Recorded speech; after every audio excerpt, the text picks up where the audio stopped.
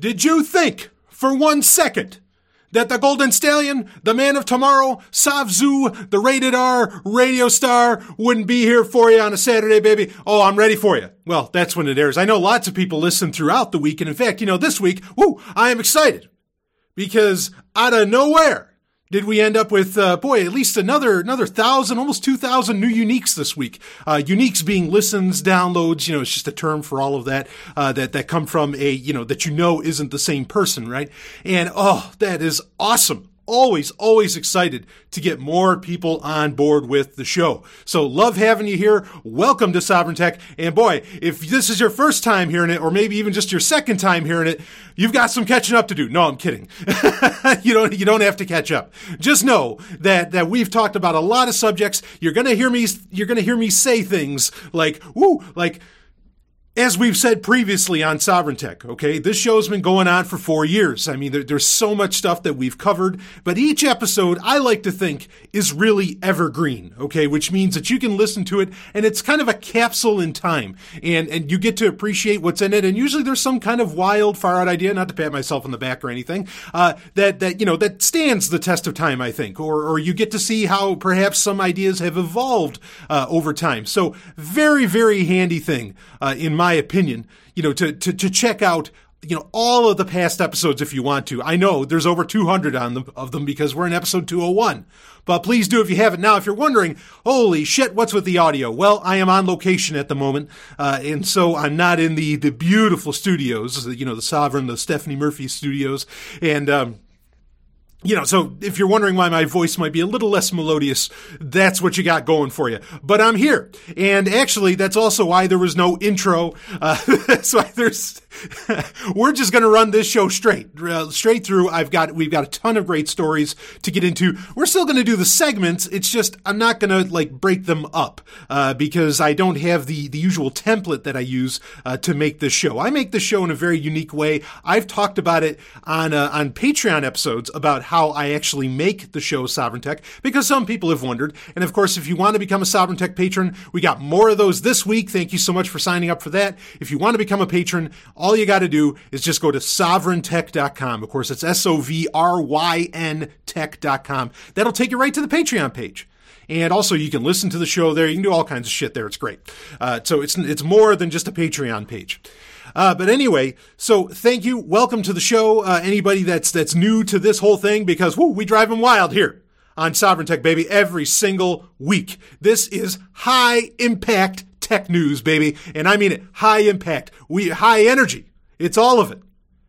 So let's get into it, because damn, like I said, there is so much news that came out this week, and in some ways, boy, if you didn't listen to episode 199C, now that was a fictional episode, okay, just something for fun. It was meant to be kind of a Halloween episode. But, in some ways, it kind of put us a week back from a lot of the news. So, everything got kind of backed up and whatever. So we've got a lot to cover, some stuff that I've missed. But, of course, that means that if people, if enough people get on board with Patreon, or if we end up with a few more sponsors, of course, then we could do multiple shows a week, and then that'll never happen. We'll be able to cover all the news, or at least, perhaps all the appertenant news more specifically. So I want to get this out of the way real quick, because I know a lot of people are asking about it, what the hell is going on, and it has to do with something that I've been recommending using for really since the beginning of the show. In fact, the original email address for this show was through this provider. So you've probably heard about it. C4SS has done some great write-ups on it. I was hearing some concerns in some IRC channels that I hang out in. And that is that RiseUp.net, okay, which is a very, very popular, well done, and I mean, just incredibly useful platform. It's not just email. I mean, they're best known for email, but they also offer VPN services and a whole slew of other things, Etherpads, all this other stuff. For activists of all stripes. They, just a wonderful, wonderful service. And I have recommended, using them for a good long while. Now, what's happened in really about the past week or so is that they have not, updated their Warrant Canary. In fact, the Warrant Canary, was down there. It's dead. It hasn't been updated effectively. And now a lot of people were freaking out about this. I mean, like they were just, holy shit, what the hell are we going to do? Oh my God, get off Verizon. Everything's cracked, blah, blah, blah, blah, blah. Now, I just want to, I'm just going to put this down. We don't have a whole lot of details. A lot of it is guesswork. The thing we know is that the Warrant Canary is dead. Okay, now, I want to be very clear about this. That does not mean that they handed over any information. That just means that Rise Up, as an organization, might be under some sort of gag order. Okay, that's all that really means. In fact, the last tweet we have from them is from November 24th, and there was actually ended up being 2 tweets. One of them, and I'll read the tweet here for you. This is the first one. 1, there is no need for panic. 2, our systems are fully under our control. 3, we will provide additional information at a later date. And then they added another tweet which said, 4, our prior tweets did not have any hidden subtext. So because something they made a tweet referencing hummingbirds, but it was a lyric from a Leonard Cohen song. But unfortunately, Leonard Cohen, rest in peace, died, at that time. So I don't think that Leonard Cohen tweet that referenced the hummingbird had any meaning towards the canary. I really don't. I think that was just, I think it was just happenstance. That somehow it had anything to do with a bird. So it makes sense for Rise Up to use that term because the symbol for riseup.net is the crow. So the fact that they would choose a lyric from, Leonard Cohen about a bird, I think that's a lot more likely. So here's the thing. Okay. Do not panic. All right. I put it out on various social media. I was like, look, keep calm and use PGP. And that's, if you want to talk about answers to all this. So I put a link in the appendix to the show notes for episode 201 here. I said, here's, I put in from C4SS that William Gillis wrote. He did great work. And he gives you, okay, this is what you want to do if you're using Rise Up for this. Okay, you want to maybe download your emails now and all this stuff. But really, and I'm sure William would agree with this, I think he might have said similar things on various social media. But my point would stand the same, is that if you're PGP encrypting, or GNU PG or GPG, however you want to, if you want to get super tech, pedantic with me. But if you PGP encrypt your really important emails that would have any bearing, or if you encrypted them all, in many ways it wouldn't matter, what Rise Up would hand over about you as far as your email goes, because what are they going to see? They're going to see gibberish. They don't have your keys. So it really highlights the importance of, even if you're working with a great organization like riseup.net is, you really want to, and actually some listeners let me know that this was going down too. And I appreciate that when people make sure I'm on top of these things. But anyway, even if you're working with a great organization, just encrypt fucking everything. Get PG, and PGP is not hard anymore, folks. Especially if you have an Android phone, you can download Open Keychain, and the Open Keychain app will set you up. And it works beautifully with Canine Mail. There's really, I really don't feel like, especially on mobile, there's not a great excuse anymore to not use PGP. And Enigmail for Thunderbird does a great job of PGP, as well. So that's really the ultimate solution here, because this could happen to anybody. This doesn't, and it does happen to most people. Rise Up's just being, on the up and up. Now, understand, Rise Up is run by anarchists. I really don't think that they will, just my opinion, I think these people are of the caliber, kind of like a LeVar Levinson, who would either A, shut their business down before they turn anything over, or B, they would go to jail before they would hand anything over. Okay, these are principled people. Whether you agree with them on everything or not, because, you went to riseup.net's page and it said, oh, you're not going to use this to support capitalism or something. Deal with it, folks. You know what they're talking about. They're talking about the system straight up. Get over it. Get over that fucking word. Okay. So anyway, these are great guys, or, great people. I shouldn't, not just guys. They're great people. And I think really that they would honestly that they'd go to jail. And probably what's happening is that they are going to take this gag order to court, and they're going to having to hand anything over to court. Will we hear anything about what happened? Maybe we never will. And if you don't want to trust RiseUp.net anymore, I understand that. Okay. But don't freak out that somehow everything is leaked. It's my opinion. We don't have nobody has all the information. But in my opinion, this isn't something to go nuts over. This is just something to say, hey, you're going to want to think about this. And if you weren't encrypting your emails before, you're going to, and if perhaps you're looking for maybe a comparable suite, because like I said, RiseUp was offering, they offer everything. They're not, I shouldn't speak of it in the past tense because we don't really know what's all going on. But if you want something that offers, the VPN, the email, even instant messaging services, even hosting services, all this other different stuff. Okay. If you want to look, for a variety of things, we're not really talking websites here. You can use agrishosting.com for that. But it's called, I don't know if I'm going to pronounce this right, but Autistici Inventati. Yeah, Autistici Inventati. I will put a link in the show notes. That will also be in the appendix for episode 201 of Sovereign Tech. And they offer much of, like what RiseUp offers. Maybe their VPN service isn't as robust. At least last time that I used their VPN, it was a little more limited in what it could do, and it wasn't working with like new technologies like Bitmask and some others. But there's others out there, and more will crop up. Even if RiseUp shuts down tomorrow, I guarantee you there will be another service like that will come into play. And as far as trusting them, well, don't trust. That's the old rule. Don't trust anybody. And how do you do that? You encrypt the shit that you put up there. Encrypt your emails. Use PGP. Like I said, you have Open Keychain, okay, which is an app for Android. Makes it easy as fuck. It sets up the key for you. It is so simple. It can't get any simpler than that, okay? Or you have Enigmail through Thunderbird, which is another great option that's available on pretty much every desktop, you could imagine. Look at those things. Those are the solutions. Do not freak out. Do not think that everything was taken down. And there's a good chance that RiseUp will come out of this relatively unscathed, and maybe they will go on for a good long while. Who knows? But I just want to, I know people are probably thinking, what the hell's going on with that? And I've recommended, and I still, I've used RiseUp.net for years.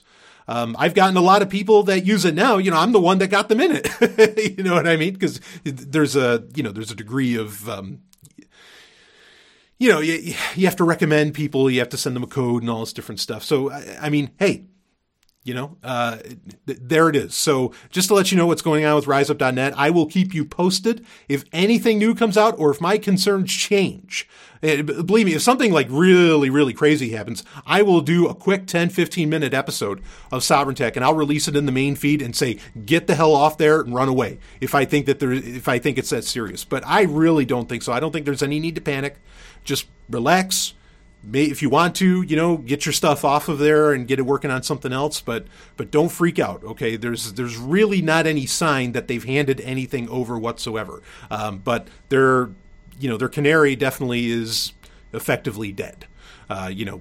Warren canaries, very handy things to have, and you got to appreciate a company that sets them up in the first place. Anyway, this week. Now, some of these things I'm going to get into, of course, what we call now the foreplay, okay, which is where we just do little news tidbits. Of course, sometimes I end up talking forever about a more particularly interesting story, but the purpose of the foreplay, which used to be the random access, the foreplay is just to get us warmed up. You know what I mean. So why don't we go ahead? Let's get this warming up. Now, the first story here actually got asked of me on various social media what I thought about this story, and it's an interesting one enough. And I think if people just read the headlines, which statistically, supposedly, that's what most people do, is they just read the headlines. They don't actually read the story, and usually they'll share it. And now people are sharing not just fake news, not like the fake news problem on Facebook, which we haven't really addressed on Sovereign Tech, but I'm kind of waiting on a couple other things before I do. But a lot of people talk about how there's fake news. Well, now there's a lot of people that are putting out entirely fake stories, or not entirely fake stories, but stories where at the end, they'll have some bullshit that they'll mention. Like, they'll totally, debunk or just say the exact opposite of whatever the headline was. And then anybody that shares it and didn't actually read it, ends up looking like an ass. I actually support this kind of thing because, one of the big problems we have in the world today, as I've said for years, is a lack of paying attention. And, I want to see people that pay attention. I want them to really know, what they're reading and all this. So not that I want people getting shamed over this sort of thing. But it's fine if a lot of people end up with egg on their face because, hey, motherfucker, pay attention. All right. You have no idea what you just shared. So this opening story for the foreplay, really, and of course, for those that don't know, the end segment of the show is called the climax, the foreplay. Get it? Yeah. Okay. All right. So, this story, I think, was getting schlepped around, and perhaps a lot of people, not the person that sent it to me, but a lot of people, I think, didn't understand just exactly what this was. Like, they literally just ran off of the headline. And it is that Kaspersky, that being Eugene Kaspersky of, Kaspersky, the antivirus software, that a lot of people want to go nuts and say, oh, it's from Russia, don't use it. I mean, I don't recommend using antivirus software anymore, ever. Okay, just don't. In fact, I talked about that recently on a Patreon episode because people asked me about it.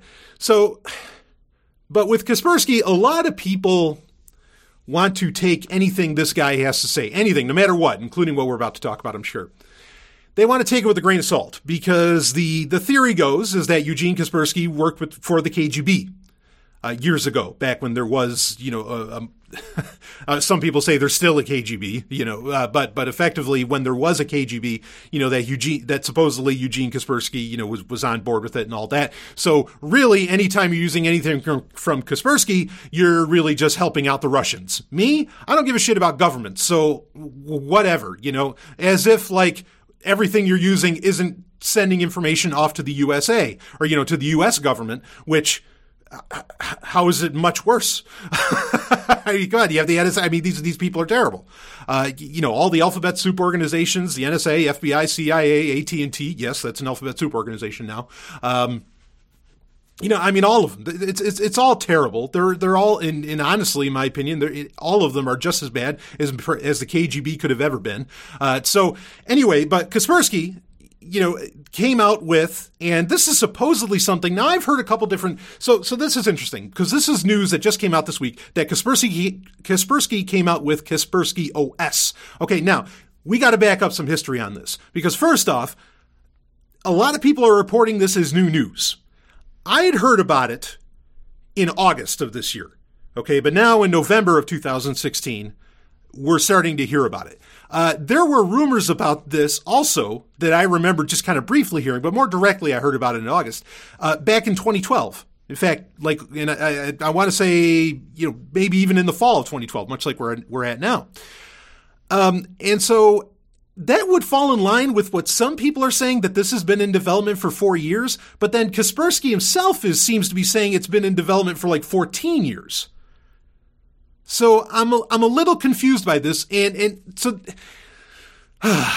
there's a lot of things up in the air about it, just from this, because also the main point seems to be, according to Eugene Kaspersky himself, seems to be that, because he wrote up all in a blog post, seems to be that they are pointing Kaspersky OS at solving the IoT problem. But look, in 2012, there was no IoT. Like, an IoT problem didn't exist, really. I mean, maybe, like, in the shadows, somebody was developing this sort of thing. But it seems, that part of the story seems kind of odd. Now, particularly if, say, it was designed 14 years ago. What the fuck? Like, there was no IoT whatsoever, that being the Internet of Targets. I'm sorry, Internet of Things. So now, but also Eugene kind of mentions how, well, we were actually designing it for like electrical grids to protect those, and this sort of thing. Then it makes sense that perhaps this was on some kind of 14-year timeline, right? But regardless of all of that is just kind of strange, and maybe it's just marketing talk. Okay, I could believe that, really. But beyond all of that, what I want to talk about is the OS itself. Now, first off, we have so few details. I mean, like, there's not much to talk about. Nobody really knows what the deal is. There's some interesting points to bring up about it, but this is perhaps the thing that will just get everybody to tune out right out of the gate is the fact that this is a GUI-less operating system, meaning it doesn't have a graphic user interface. Okay, it's just, this is all command line, and in fact, really, it's meant to just kind of run in the background, and you don't really, you don't really do much with it. Okay, so hearing that, you're not getting a desktop operating system, at least perhaps not yet. I mean, maybe at some point it would build up to that, but this is an operating system. What we do know about it is that it's based on, a microkernel structure, which is similar to what we've talked about recently with Fuchsia OS, which is what Google was or has been developing. Now, Google's is open source. I don't think Kaspersky OS is open source. Like, I don't think they're letting anybody else, know the deal about it. If it is, you can correct me. You can send me an email. But as far as I could tell, it was not something that's readily available. As to where Fuchsia OS from Alphabet/Google is available, like on GitHub. Okay, and you can check that out. Now, Fuchsia OS, as far as we can see, is based on or is designed for IoT. Like, that's kind of the guess. Some other people thought, and even I've, wondered, is this going to actually be for, is this that Google OS that everybody's been talking about, where you take Chrome OS and you take Android and you kind of put them together, into one? Is that what Fuchsia OS is all about? But it seems, because we also know that just like Kaspersky OS, like I said, Fuchsia OS is also a microkernel architecture. Okay. So I don't know, but anyway, the claim's going, okay, for that may, in Fuchsia OS, this is also true for that, is that there's not or I think as Eugene said it, or Eugene Kaspersky said something to the effect of, there's not a whiff of Linux there, or not a sniff, maybe he said. But the idea is that, this is not Linux based in any way, shape, or form. Now, that's also true for Fuchsia OS. Okay. Now, that aspect of things, of being a completely new kernel, excites me. Like, that's a good thing. I am totally on board with that. I love Linux just fine. Don't misunderstand me. I love BSD. I get it. Okay. As well. But yeah, I mean, it's so funny because I don't know if I talked about this on a Patreon episode or if it was in a Sovereign Tech Sovereign Tech Prime episode, like you're listening to now. But Kaspersky was complaining about the fact that, with that really Microsoft right now with Windows 10 is creating a monoculture of security, meaning that they are killing the security industry that has been built around Windows for the past, 20 years or whatever, including Kaspersky's own antivirus, like that they're being very monopolizing and all that. And he was mad about it. Well, okay. Obviously, Kaspersky has another business model here, that coming with Kaspersky OS. But I get his point. I disagree with him. I think that actually Microsoft is the company to handle the bulk of the aspects of security for Windows 10. That's my personal opinion. But I'll tell you, where I really don't want a monoculture is in operating systems. I don't want there to just be one operating system. I want a shit ton of them. Take your pick. And for a lot of, apps and software, not saying gaming, but for a lot of apps and software, frankly, you can run emulation layers on a lot of these different, things, kind of like how Tizen has an emulation layer for Android, right? Or even BSD has an emulation layer for Linux. In fact, a lot of Linux software runs better on BSD than it even does on Linux, which, I mean, it's true. You could just do that if you really wanted to, but for fuck's sake, for security purposes, much like is the reason apparently that Kaspersky OS exists, don't have a monoculture of operating systems. So anyway, all of that aside, okay, now the other big claim here is that this is hack proof. That's coming right from Kaspersky. That's the words used. And I mean, that's just laughable. That's pure marketing talk. Nothing is hacker proof. Not really. I mean, or how to put this? Okay, so there's such a thing as, like very simple hardware devices or, hardware. Yeah, there's hardware that is, perhaps hacker proof because it doesn't have any connectors and, you can't get into it, blah, blah, blah, blah, blah. But even then, maybe you could crack it open and you could solder on a chip. Just saying hacker proof is just the dumbest fucking shit you could possibly say. That's ridiculous. So anyway, I think that's all marketing. And the whole purpose of this, again, in fact, the first thing I think it's going into is it's going into a router. Let's see, I have it listed here. The Craftway Layer 3 switch. So this is being designed for routers. Again, that's to address IoT because where is, in many ways, and maybe we will get into this more later during our Internet of Targets segment. Okay, we got a great story lined up for that. Has to do with light bulbs. You can't believe what happened next. But anyway, the router, maybe it's sometimes depending on the locality of say the hack or crack that's going down, really the router is where you're going to get access to a lot of these different devices and you're going to be able to exploit a lot of IoT devices. So that's a fine place to put a supposedly hack-proof operating system on there. Again, that is just a dumb thing to say. It's just not true. But hey, I'm not against this. I'm certainly not against its existence, but I don't think it's not going to mean much to people. If it ends up getting laid out and used to, say, defend, like electrical grids and who knows what else, hell, even nuclear power plants, thinking something like Stuxnet, to work against that. All that kind of shit. Yeah, that's great for it to exist with that. Again, the question about this, we know very little about the operating system itself, and I think part of that is because, as far as I know, it is not open source, so that raises a huge security red flag right there.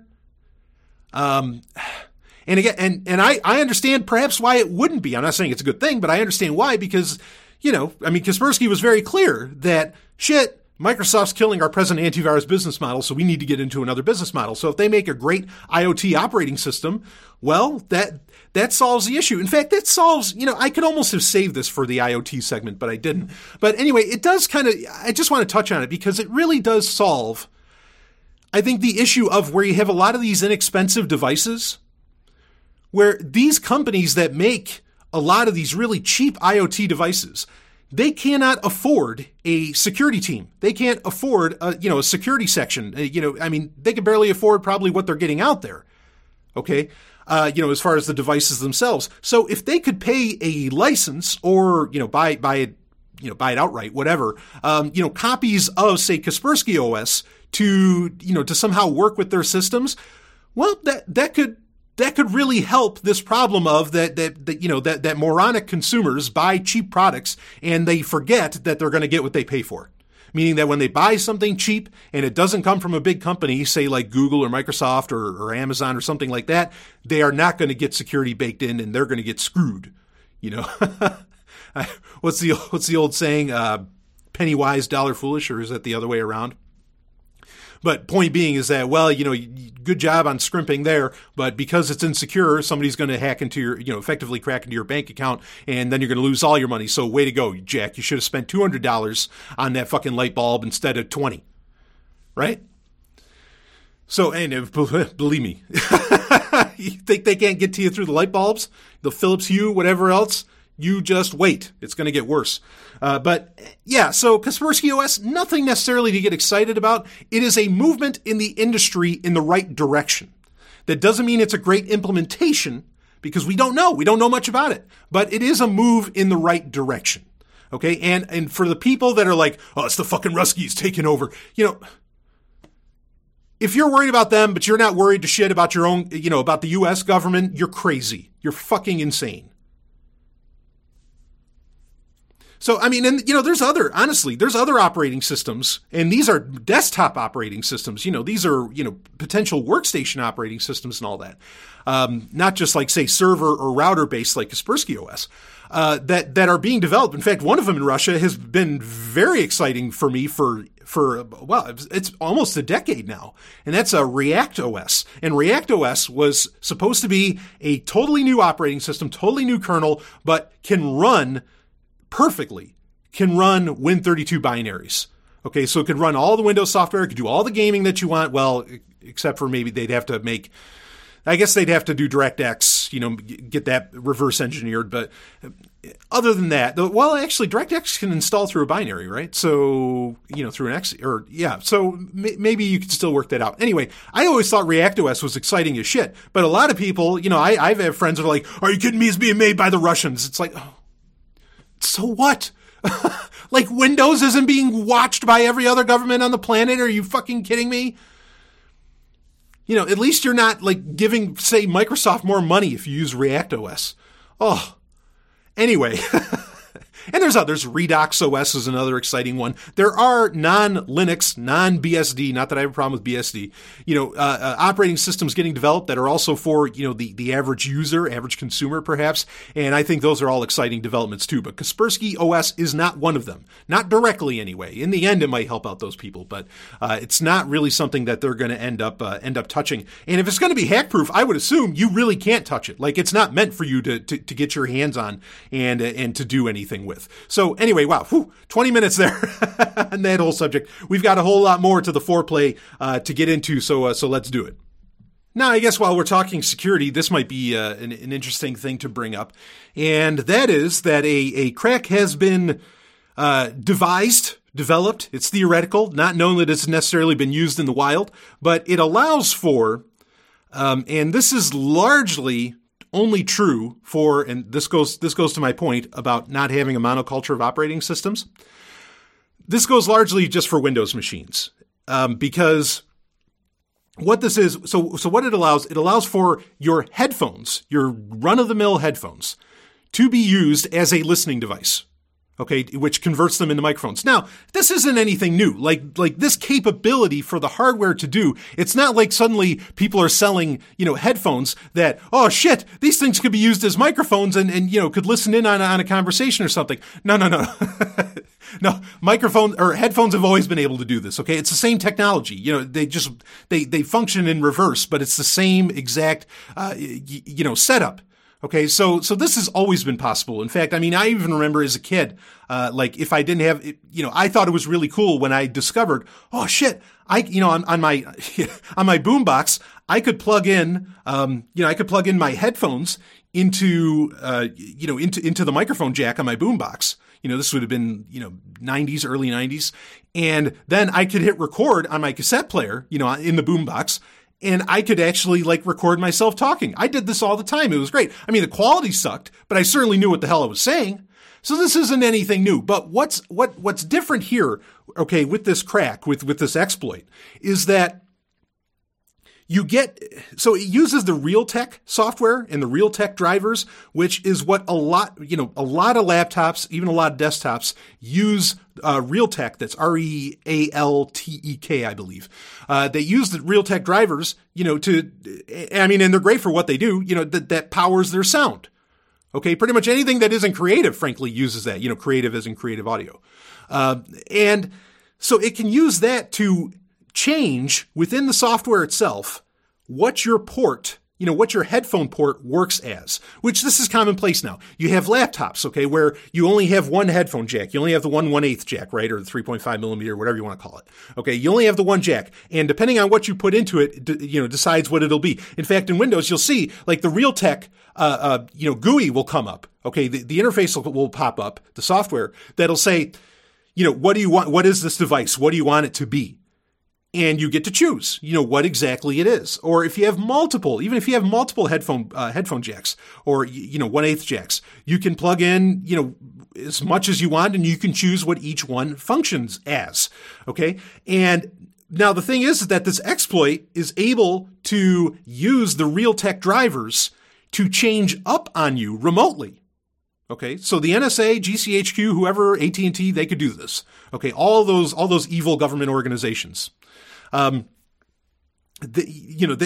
could just switch it up without you even knowing, and they turned your headphones into a microphone, and they're listening in. So now understand that as best as I can tell, as best as I know about this, and I read over, about this exploit, this is really only going to work on Windows because, Mac doesn't use Realtek as far as I understand it. They've got all their, that very tightly knit hardware and software situation going with OS 10. Good for, Mac OS, I should say. Good for them.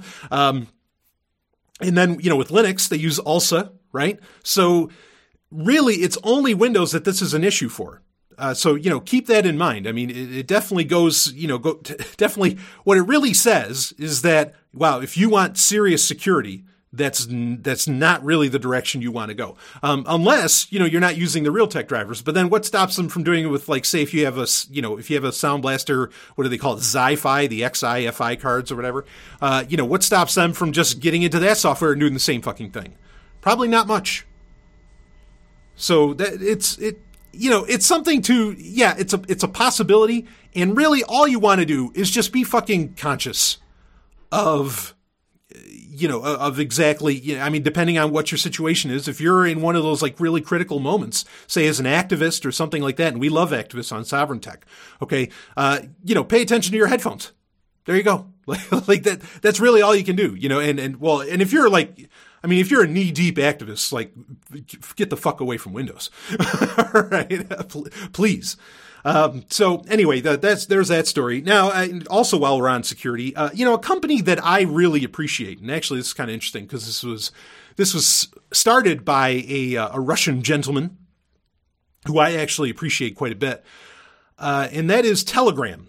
Now, Telegram was started, and hear me out, okay? Because I can already hear the Sovereign Tech listeners saying, but what about the encryption? NT-Proto is that's a terrible protocol. I get it. Hey, I get it.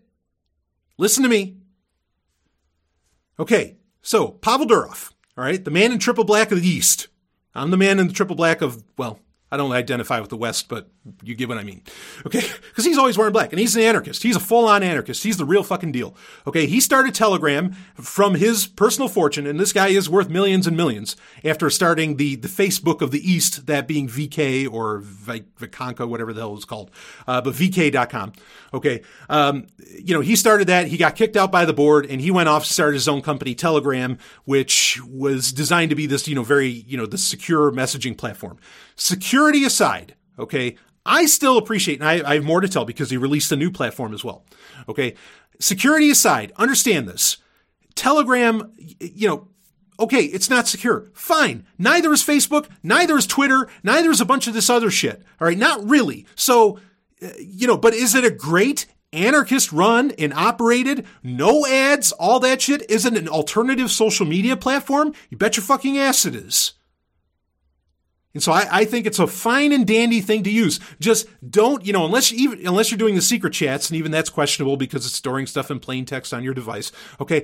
Unless you're doing that, don't trust it with your life, but for shit's sake, I don't have any problem with people using it. Go ahead. It's an amazing platform, and they keep adding on new features. It is non-goddamn stop with the amount of features that they put out on this thing. Especially the Android app, and then also, they have the great desktop apps for every operating system, including Linux. It's a phenomenal platform. It's a platform. Okay? You don't have to trust it any more than you trust Facebook or Twitter, but it is a fucking platform. Woo! You can't believe how, oh man, I get so bothered by like people that are like, you're recommending Telegram? No! Look, if you want to do encrypted communications, you use Signal. Okay? Or maybe rock out TorChat or something. But for fuck's sake, if you want to get on a platform that is really feature rich and can allow for interaction, has great group messaging and a bunch of other, very interesting features, yes, use Telegram. And, it's run by an anarchist. That should count for something. So, and if anything, like all of these other platforms you talk about, how many government requests have platforms like that responded to? Probably close to 100%. As to where Telegram has, across the board, told the government, get the fuck out of my face. Now, there's some question about something that happened in Iran. I understand that. Okay, but again, I'm not saying use this as an encrypted platform. Okay, but it's a platform to definitely, to work with people on. If you want encryption, you go with Signal and the conversation stops. Okay, as far as that goes. Anyway, so now Telegram has come out with, interestingly, kind of the anti-Medium. Medium as in the blogging platform. But it's a blogging platform, more or less, and it's called Telegraph. Okay, now the link is in the show notes for episode 201. Okay, and it's just Telegra, as in TELEGRA.ph. That's the URL that'll take you there. Now, how Telegraph works, and this is where things get a little interesting. Okay, Telegraph it looks like it's trying to be kind of decentralized. Okay, because you can only, the only way you have access, and this is where things get problematic. The only way you have access to any of, say, like the blogs that you wrote up on Telegraph is by, you have to have the cookie saved in your browser as well as the link to that story. Okay, it's not like there's some grand directory to go with. So this is, and I could see there's a use case for this sort of thing. There really is. So it's not very editable. That could be considered a good thing, okay? Because once you lose the cookies, it's gone. And I imagine they actually don't want you to even hold on to the cookies to edit. Because, they probably had set this up for, say, like activists and whoever else. They probably set this up to where once it's up there, it can't be changed. Like that was the whole purpose of it, is to not be changed, for it to be somewhat immutable. Okay. Now maybe they will change their mind on how that all works in the future. But as it stands right now, that's the way that it functions. Okay. And you can, as long as people have that link, you can share it all over the place and, it'll stay, up and out there forever. I mean, obviously it's still to some degree, as we can tell, it seems to be server based. Okay. But it's trying not to be like one big curated platform, more like Medium. That's why I kind of called it the anti-Medium. So the use case I can imagine this for is if frankly, and I'm not saying he, she, or it, or they should do this. Okay. I'm not saying this is the platform I'd recommend to do this on. But if, say, Satoshi Nakamoto wanted to send out a message to the world. Now there'd be problems because, how would you verify that it is such and such person or thing? But whatever. If you wanted to do that, you could use Telegraph and it could be up there and, potentially, if you're doing everything right, on client side, on your computer, on your machine, you could have it be a relatively anonymous message that is up there and up there for all time and that theoretically nobody could edit. So that's interesting. That there is a value to that in my opinion. Okay, so I can see it. And if they are, if Telegram is looking to work with, say, activists, whistleblowers, and other people like that, all the better. Great. Good on you. Nice work. So Telegraph is an interesting platform. Just understand, this isn't, I wouldn't go building a business on this, okay? It's where, say, with Medium, where you have full editing control, you can even, name your paper, you can do all this other wild stuff, and I don't have any problem with people using Medium, frankly. I use it. I think it's a very interesting platform. But again, don't build a business on Telegraph, but you might find it very useful to do this sort of thing. And it's not like, I kind of wish they would come out with an editable one that could just be like the secure scratch pad. And there's already services that exist like this to where you have effectively a notepad in the cloud that perhaps only you could access. Maybe they'll get to that point. Maybe this is kind of a trial run before they add on more features, because if Telegram, the app itself, is any indication of what Telegram, the company, does, they roll out features fast as shit, and they are innovative. Understand that, most of the messaging services that you think of, like, say, Facebook Messenger or even Twitter or, Viber, a bunch of these different ones that you think of, they are all pretty much copying two companies that are the actual innovators, that being Telegram and Line. Line is the one that's very, very popular in Japan and some of Southeast Asia. Okay. Everybody's copying those guys. They are 2 years ahead of every other service out there. Okay. So, maybe who knows what Telegraph will turn into. Maybe it won't just be this, quasi or pseudonymous or quasi-anonymous, or quasi-centralized, decentralized, blogging platform. So I thought that was interesting. Anyway, let's get on to a couple other things before we get into our main story, for this week. Speaking of Twitter, and I don't exactly get this, because Twitter, some people, the claims are going around and I think evidence is, kind of points in this direction, that Twitter isn't going to survive 2016. Frankly, let me say this about Twitter. So they added a new feature. I'll talk about the feature in a second. Okay, I'm to the point to where if no company is actually going to buy Twitter, which I still think Microsoft might, if no company is going to buy Twitter, I could imagine the U.S. government turning it into a public service, like turning it into kind of that French internet. What was it called? Not Alcatel. That's a phone company. Something Tel. I forget. There was, and at some point we'll get into it in the. I actually plan on covering it during tech history, our tech history segment in the future. But there was a totally French government run internet, and it being government run, it had all the problems that you can imagine. But I could imagine Twitter becoming, effectively dumb communication pipes. Especially just look at how much even politicians are using Twitter. I mean, it's such an aspect of the cultural, societal, and political narrative now that I don't know. I mean, the company may not survive, but the implementation, the technology, the site itself, I think may well be here to stay. So anyway, think of that what you will. And if it becomes government run, yes, there are a lot of implications as far as security and other things to go with that. No doubt about it. But it's a possibility. I'm not saying I predict that. I'm just saying that I could see that happening if there are no suitors for this company in the near future. But they are still rolling out impressively as much trouble as they're in. They are still rolling out new features. The one that's not very interesting, they're copying Snapchat or Snap. The company's just called Snap now. They released where you could have QR codes. Your, your profile picture could be a QR code, kind of like Snapchat, where there's perhaps a little picture of you or a little icon or something of your choosing, and then it's a QR code, and people can scan the QR code, and then they can find you, on Twitter. It'll take you to the Twitter site. Now, this is interesting, and I might actually, because Twitter is really the only social network that I genuinely get a lot of traction on.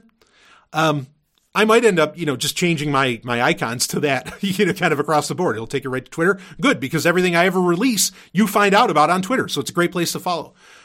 So I thought that was kind of an interesting feature. Now, they did start releasing what they are calling anti-abuse features. Like there is a mute button for certain subjects, hashtags, people, and all this.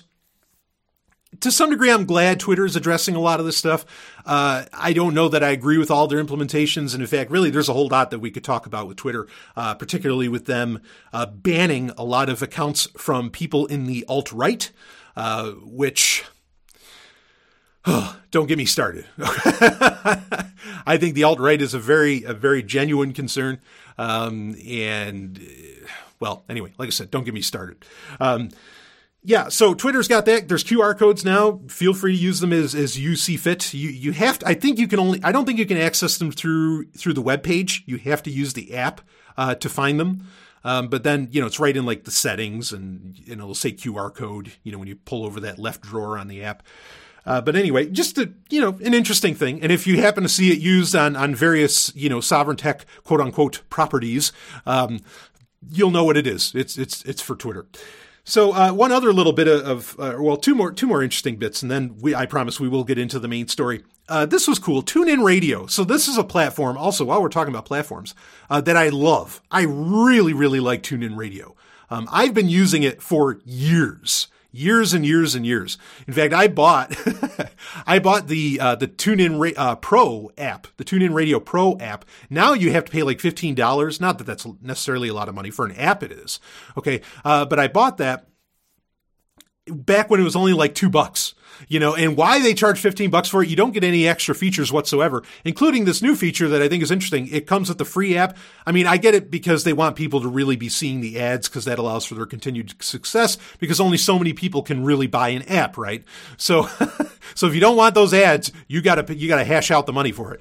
But anyway, I've been using TuneIn Radio forever. It's a wonderful tool. There's lots of people that, especially if you are more of an activist type, there are lots of people that will like push say like police scanner channels onto TuneIn Radio so that you can listen to it from your smartphone and all this. I mean, just very interesting things that could be done with TuneIn Radio. I love it. It is what radio really should be. And now especially more so because it's also a popular platform for podcasts. as well as radio networks in general and all this, like LRN.FM and some others that are some other affiliates that actually carry Sovereign Tech. They all have TuneIn stations. They have other platforms as well, but they all use TuneIn. There's a Sovereign Tech TuneIn. It's in the show notes for every show. You can find it even on sovereigntech.com. You can easily find it there. It's wonderful. Now, the one thing that it really didn't have before, and now it has, this is the new feature, is it allows for offline playback. It allows for you to download episodes of podcasts. Okay, and this is a great feature to add on. And TuneIn's been trying a lot of things for the past couple of years, and I've talked about them here and there because I love the platform so much. They've had where they were trying to build in sort of a social media feature, which SoundCloud was kind of ahead of the game on them for that.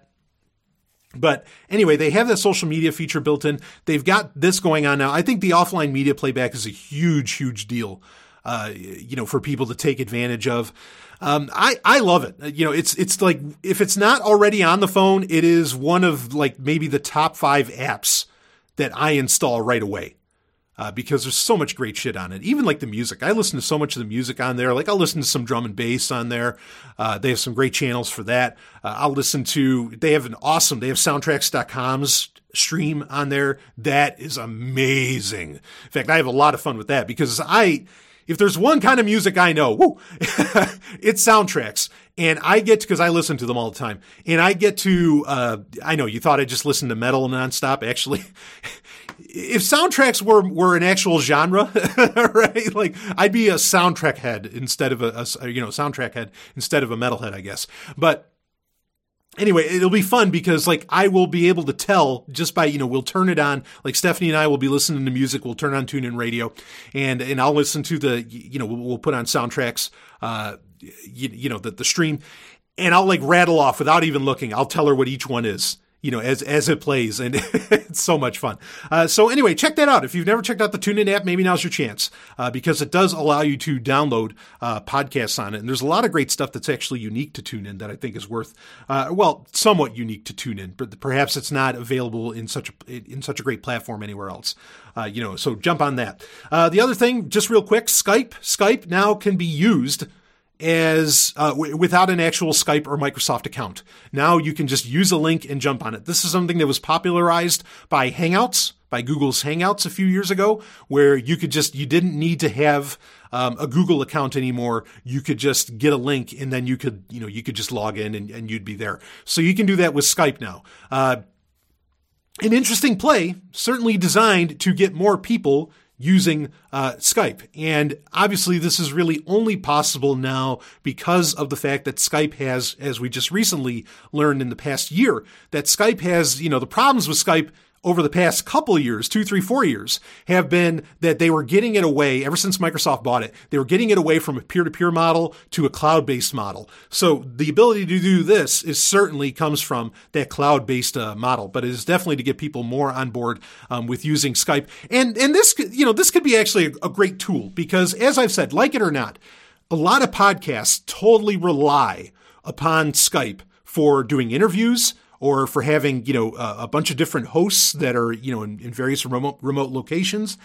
And I know a lot of people that will not get a Skype account. Okay. Like a lot of activists and other people, just people that are interested in privacy, they won't get a Skype account. Okay. So, but now through the website and through using just, through a link that you send them, they could join Skype, and run it on just about anything that has a web browser. So this is definitely part of that plan to get everybody fucking using Skype. Really, if they want, of course, the direction Microsoft needs to go, if they want people to stop using Skype, or not stop, but to start using Skype more, they need to be looking at encryption, privacy, and addressing all of those concerns. That's really the direction they need to be taking it. Though, these are certainly features that will put it a little bit of a cut above. Is building in this ability for you don't even need to have an account anymore. Okay, last foreplay story, and then we'll stop there, we'll go into the main story, which we've got a doozy this week. But I want to tell you about one more website. Click. That's 3 clicks. Okay, click. So technically 4 clicks, but there's a dot in the middle. So click, click, click, dot, click. Now, this is, I could do a whole section on this alone, but I won't. But I just want people to try it out. Okay. What it is just a plain website. You go there, it's like a white page, and what it does is it has a ton of web APIs connected to it. Okay. That show you, and just a ton of JavaScript. And what it'll do is that as you just, do what you're doing on the site, whatever it happens to be, it will tell you what it knows about you. Like what it can figure out about you, like how slow. I mean, like it comes from what could be seemingly benign is how slow is your mouse to where are you right now? Perhaps what's your battery level at? All these different things. And it should fucking creep you out. And this is the thing that people miss is that, you hear about all these APIs. In fact, credit to W3C, they took out, I guess to Mozilla, they took the battery, the battery status API, they took it out of Firefox because they had put it in. We talked about this on Sovereign Tech, how that is a huge privacy concern. You wouldn't think it was, but it is. They took that out, thankfully. So anyway, that doesn't mean it's not still out there to some degree, but at least Firefox won't recognize it. But it can just show you how much just going to a website and things you don't even see on the website, what they're saying about you. Through all of the JavaScript and all the APIs that get plugged in, it is an experiment on yourself to see. And just so you know, like just how much you're being tracked. You have no fucking idea how much you're being, well, I mean, you might have an idea if you listen to this show. Okay. I don't even have an idea how much, well, I have an idea. Okay. But you get my point. You're going to see just how much these people can know about you just by going to their fucking website.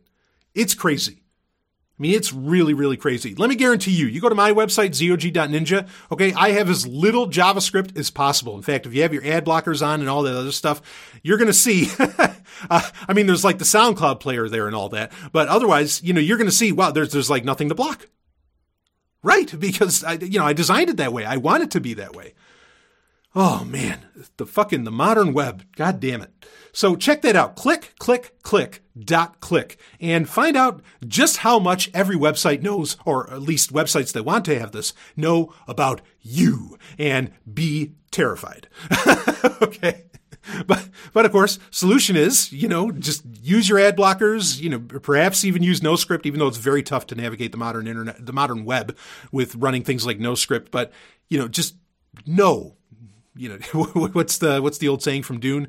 The first step in avoiding a trap is in knowing of its existence. Well, now you get to know of its existence when you check out this website. Very, very interesting. The website itself isn't meant to be malicious. It's just meant to tell you, look, this is what people can know about you just by your mouse movements, just by the amount of time that you spend, sitting on a website and things like this. I mean, it's creepy. Straight up, it's creepy. But there's solutions. And we described a few of those. Anyway, all right, enough. Let's get into the main story, and this one is a doozy. So this story actually comes from, really a new producer for Sovereign Tech.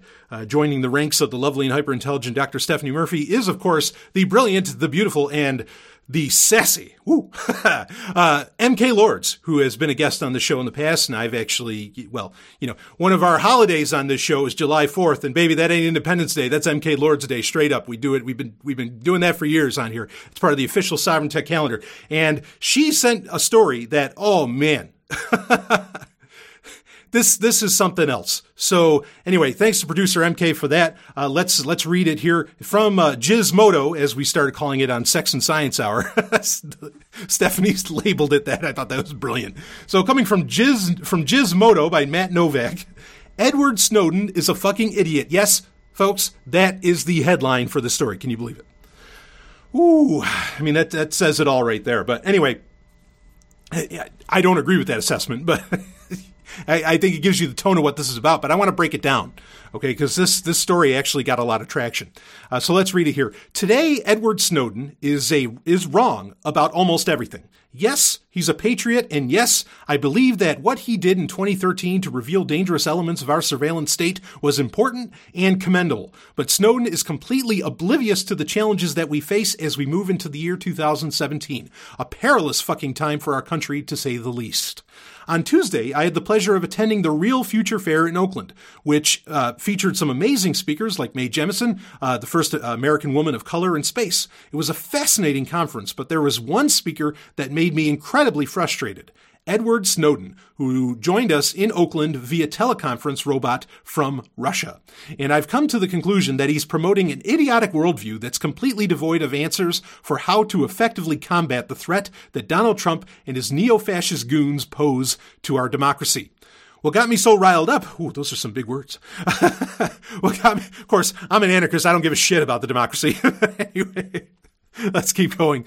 What got me so riled up about Snowden's talk? He firmly believes that technology is more important than policy as a way to protect our liberties. Snowden contends that, let me read that again. He firmly believes that technology is more important than policy as a way to protect our liberties. Snowden, you been listening to Sovereign Tech, baby? Eddie, you got a download button? I'll hook you up. Snowden contends that he held this belief when Obama was in office, and he still believes this today, as Donald Trump is just 2 months away from entering the White House. But it doesn't make him right, no matter who's in office. Quote, this is a quote from Snowden, "If you want to build a better future, you're going to have to do it yourself." Tell him, Eddie. All right, reading on. "Politics will take us only so far." Stallion will tell you, it'll take you nowhere. Keep going, Eddie. "And if history is any guide, they are the least effective means of seeing change we want to see," end quote, Snowden said on stage in Oakland from Russia, completely oblivious to how history might actually be used as a guide. Actually, there is no obliviousness here. History as a guide shows us that politics, electoral politics, government, blah, blah, blah, is the most lethal force, is the thing that does the most damage to the human condition and to humans in general, bar none. No murderer, no people, nobody running around with an axe or anything has ever killed more people than government ever has. No one has done more harm to minorities, to genders, to go down the list of all the social problems that you can list off, because a lot of them are very real. Okay, go down it, and I guarantee you, if you want to look at where did this problem, who is exacerbating this problem, who is perpetuating the problem, and I guarantee you, government's going to top that fucking list. Policy is the problem, Gizmodo. Reading on. Snowden spoke about how important it is for individuals to act in the name of liberty. He continually downplayed the role of policy in enacting change and trotted out some libertarian garbage about laws being far less important than the encryption of electronic devices for the protection of freedoms around the world. Oh my. Quote from Snowden, "Law is simply letters on a page," end quote, Snowden said. Baby, now you're talking.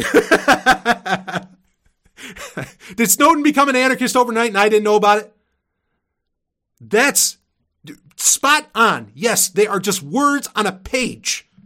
They mean nothing. This is the one thing that I've always said, the Golden Stallions always said, that I totally agree with George W. Bush about. The Constitution is just a goddamn piece of paper. You bet your goddamn ass it is. You are absolutely right. It is a piece of paper. Crumple that baby up, light it on fire, let Western civilization go with it, and let's get some real freedom. Man, yes, I can't believe this got said on a stage, even though he wasn't there. He was there via, roving iPad, effectively. Reading on, it's a phrase that's still ringing in my ears as a shockingly obtuse rejection of civilized society and how real change happens in the world. Oh, Matt Novak, I'm so sorry.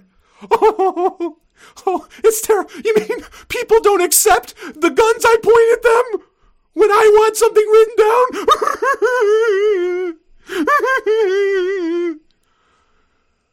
Oh, please. The words are still ringing in your ears, Matt Novak, because they're true. Because you hate to think that, shit, goddammit, he's right, they are just words written down and nobody has to accept those. Where's the social contract shit? That's a damned ethereal thing. It's not here. Oh, God! Reading on with the story. How do we advance the cause of liberty around the world? Encrypt your devices, according to Snowden? Okay, now what? Well, Snowden's tapped out of ideas if you get beyond use Signal. The closest he got to advocating for anything involving policy change was when he told people they could donate to the Freedom of the Press Foundation, which, it should probably be noted, he currently works for. Imagine if advocates of human rights held the same worldview 50 years ago. What would the American civil rights movement have looked like in the 1950s and 60s if you didn't believe changes in policy mattered? If you truly think that laws, no.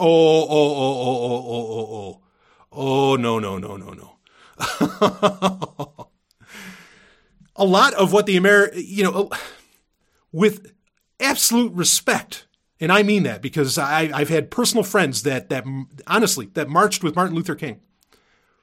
They knew policy didn't matter. It was the show. It was not the show, but what word to use? It was just the solidarity. Yeah, it was the show, showing solidarity, but it was real. It was the actions. It was, people sitting in the bus, all that. None of that was policy. That's what made things start to change. When slavery, not to say that even, honestly, I think this is so out of context. This is a terrible example to give because I don't know that Edward Snowden was even thinking about, talking about things this way, at that kind of level, at the level of the civil rights movement, which is incredibly serious. Okay, but do you know how things changed? How slavery went the way of the dodo? It wasn't through the Civil War. It wasn't, how did it go away in Europe?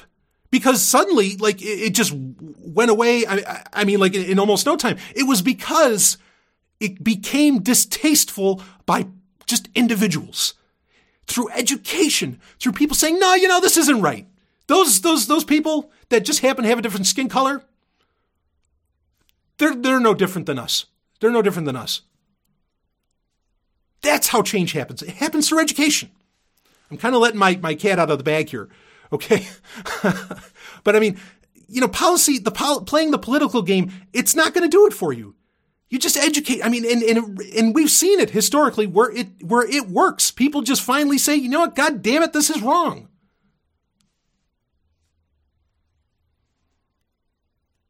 Let me read on. Seriously though, I think it's horrendous. I think Matt Novak bringing up that example trivializes the very serious and just the incredible amount of guts, the incredible amount of courage, the incredible, just humanity on display during the civil rights movement. You saw the ugly side too, but you saw some of the best. Reading on. If you truly think that laws are irrelevant and that securing your communications from government surveillance is the only force for liberty, then your biggest problem with the FBI's persecution of Martin Luther King Jr., ridiculous that you brought that up, going on, was that they tapped his phone lines. King's use of his phone was a means to an end, just as the FBI surveillance of King was a means to an end. The end, as far as civil rights leaders were concerned, was enacting policy. Shielding your communications from government surveillance is merely a tactic to allow you to operate and organize without government interference. Encryption doesn't fight against injustice all by its lonesome. What about the 1964 Civil Rights Act, a crowning achievement? He just goes on and on and on with this. I'm going to skip ahead just for time. If you earnestly put forward the idea that fighting for policy is somehow irrelevant and that laws are simply letters on a page, you have very little to offer modern society. Woo! You're surrendering to living in a fundamentally broken world and are ignoring the methods by which history actually evolves to meet the needs of a civilized society. Every time someone like Snowden says, quote unquote, encrypt your phone, our response must be, okay, now what do we do? And Snowden doesn't have an answer. Well, I imagine Snowden does have some answers. But first off, you can't expect everybody to have all the answers for this shit. Matt Novak, you don't have all the answers. Okay? But I can give you some answers if you want them. Because that is the first thing I'll say is fucking encrypt your communications. And then we can talk about solutions, absolutely. But most people aren't even on board this far. To where they're hiding or, to where they're keeping private that which is truly theirs and not the government's, but the government keeps on taking. Quote, technology works differently than the law. Technology knows no jurisdiction, end quote, Snowden said via video conference in Russia, seemingly oblivious to the fact that a change in policy would be necessary for his return to the United States, not stronger encryption of his communications. Eddie, don't come back. It's okay. Hang out in the rest of the world. Fuck the U.S., Reading on, this isn't the first time that I've thought Snowden was leading Americans astray. In the excellent documentary Citizen 4 about Snowden's leaks and the immediate fallout, I thought he said some pretty idiotic things as well. Quote, I remember what the internet was like before it was being watched, end quote. Snowden said in the documentary. As a man in his early 30s, he's either lying or ignorant of history. Either one wouldn't surprise me at this point, to be honest. So, all right, here's a huge issue. So he's quoting from that documentary. These were Edward Snowden's own words. Quote, I remember what the internet was like before it was being watched. But Edward Snowden I think he was born in 1984. He's only a couple years younger than me, and I was born in 1981. I know that. Okay. Guess what? Yes, you can remember what the internet was like before it was watched. He could have been there at 10 years old because, I mean, I remember 95, 96 and all this. I mean, he would have, if he was born in 84, so he would have been 12. Perfect. I would have been like 13, 14. I wasn't that different between 12 and 14. I would have been doing the same goddamn thing on Prodigy as I did back then. Yes, at the time, there wasn't this huge infrastructure where, okay, we're going to watch every goddamn thing on the internet. And you knew that. I mean, just read the classics by cypherpunks, and read a lot of those old forums and all that stuff. It's an atrocious argument. He's not ignorant of history, and he's not lying. Okay, there was a time where the internet was a very different thing because not everybody was on board with it. The internet was totally different pre-2003, really pre-2001 as well. Okay, it was incredibly, incredibly different. Matt Novak, you're full of shit, man. If you get to call Snowden an idiot, well, I'll tell you, you're full of crap. You're crafting an argument. You've got a straw man going. Reading on, the internet has always been monitored by the state. It was created by the fucking U.S. military and has been monitored from day one. Okay, there's a little bit of truth to that. But it's not like now where, like, I'm pretty sure what Snowden was referencing was the fact that you have corporatism now where these companies were absolutely in bed and, and like how Facebook will just hand over anything that, that the U.S. government wants, any data, whatever. Okay. I mean, it's... You're really misunderstanding what this guy is saying. And I guarantee you, if you, Matt Novak, actually got the chance to ask Snowden what next, he probably could give you some kind of an answer. I'm fairly certain. But anyway, let's read on. Surveillance of the internet wasn't invented after September 11, 2001, no matter how many people would like to believe that to be the case. No, largely it was the case. You are wrong. Reading on. No matter how many people, to claim that there was this magical time when the internet was a frontier is a tragic misreading of history. No, you have the tragic misreading of history. Look into even the early stories of where you had, of very early ideas of internet money, or read Peter Ludlow's book on cyber utopias and all that. I mean, there is just case after case after case. Much like the myths of the Wild West, there was no unpopulated frontier online. There were plenty of people there first. And in the case of the internet, those people were part of the military and intelligence gathering community. They all quite literally built the internet. Now, I will tell you, I mean, yes, absolutely, the U.S. government built the internet, but people didn't really see the use in it. People didn't really want to jump on it, honestly, until Yahoo and Hotmail and some others figured out how to get advertising done on there. Otherwise, no, it really was the Wild West. I don't know where he's getting this from. But anyway, not that it's profoundly, let's read a little bit more. In Oakland, Snowden also addressed his tweet from October 21st, in which he said that, quote, there may never be a safer election in which to vote for a third option, end quote. Snowden told us that he more or less stands by his tweet and that anything else, quote, freezes us into a dynamic of you must always choose between two bad options, end quote, which is a, quote, fundamentally un-American idea, end quote. This might be the, quote, glass half full or glass half empty, end quote, for our times. People like Snowden subscribe to the belief that the lesser of two evils is still evil. I subscribe to the belief that the lesser of two evils is still less evil. Well, yeah, that's ridiculous. So then you're still choosing evil. The logic still stands, Matt Novak. When you're talking about someone as dangerous to democracy as Donald Trump and the fucking knobs he's surrounding himself with who are more loyal than they are intelligent, these competing worldviews matter. Not that it's profoundly significant, but I should probably acknowledge again that I believe Edward Snowden's leaks of classified national security information to journalists was a good thing. Whenever the government is conducting operations that infringe on our rights, it is always the right and proper thing for people to speak out against it. But Snowden's whistleblower activities are largely irrelevant to the opinions that he's spouting today, and I believe that almost everything I heard from him on stage in Oakland was truly idiotic. If you're looking for NSA docs about the surveillance state, Snowden is your man. If you're looking for guidance on how to make the world a more just place, we have to look elsewhere and listen to people who believe in the only thing that can possibly influence the world for the better. Radical changes and policies that touch the lives of everyone around the globe. Holy shit! This is the mentality that you are dealing with that's out there, in the larger world. Once you step out of, and I recommend do so, step out of your echo chamber. Once you step out of, say, maybe the libertarian or the anarchist, the liberty-minded echo chamber, this is what you're going to confront, is that these people will play the mental gymnastics where they'll say, but it's still less evil, instead of going so far as to say, yeah, but it's fucking evil.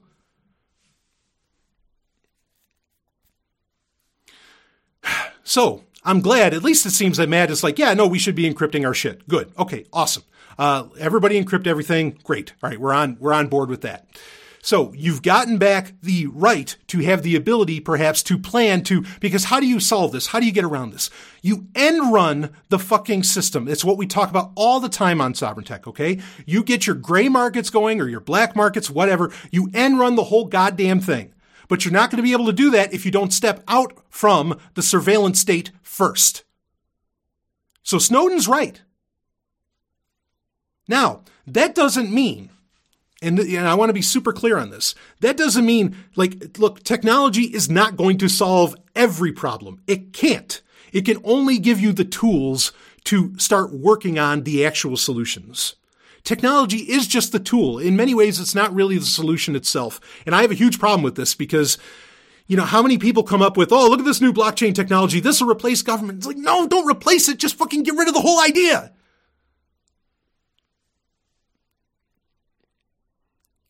The real solution is education. Can technology enable that? You bet your ass. Do you need to be encrypting that stuff so that the government can't butt their dumbass heads in, and start fucking with perhaps what words end up on the screen? You bet your ass you better do that.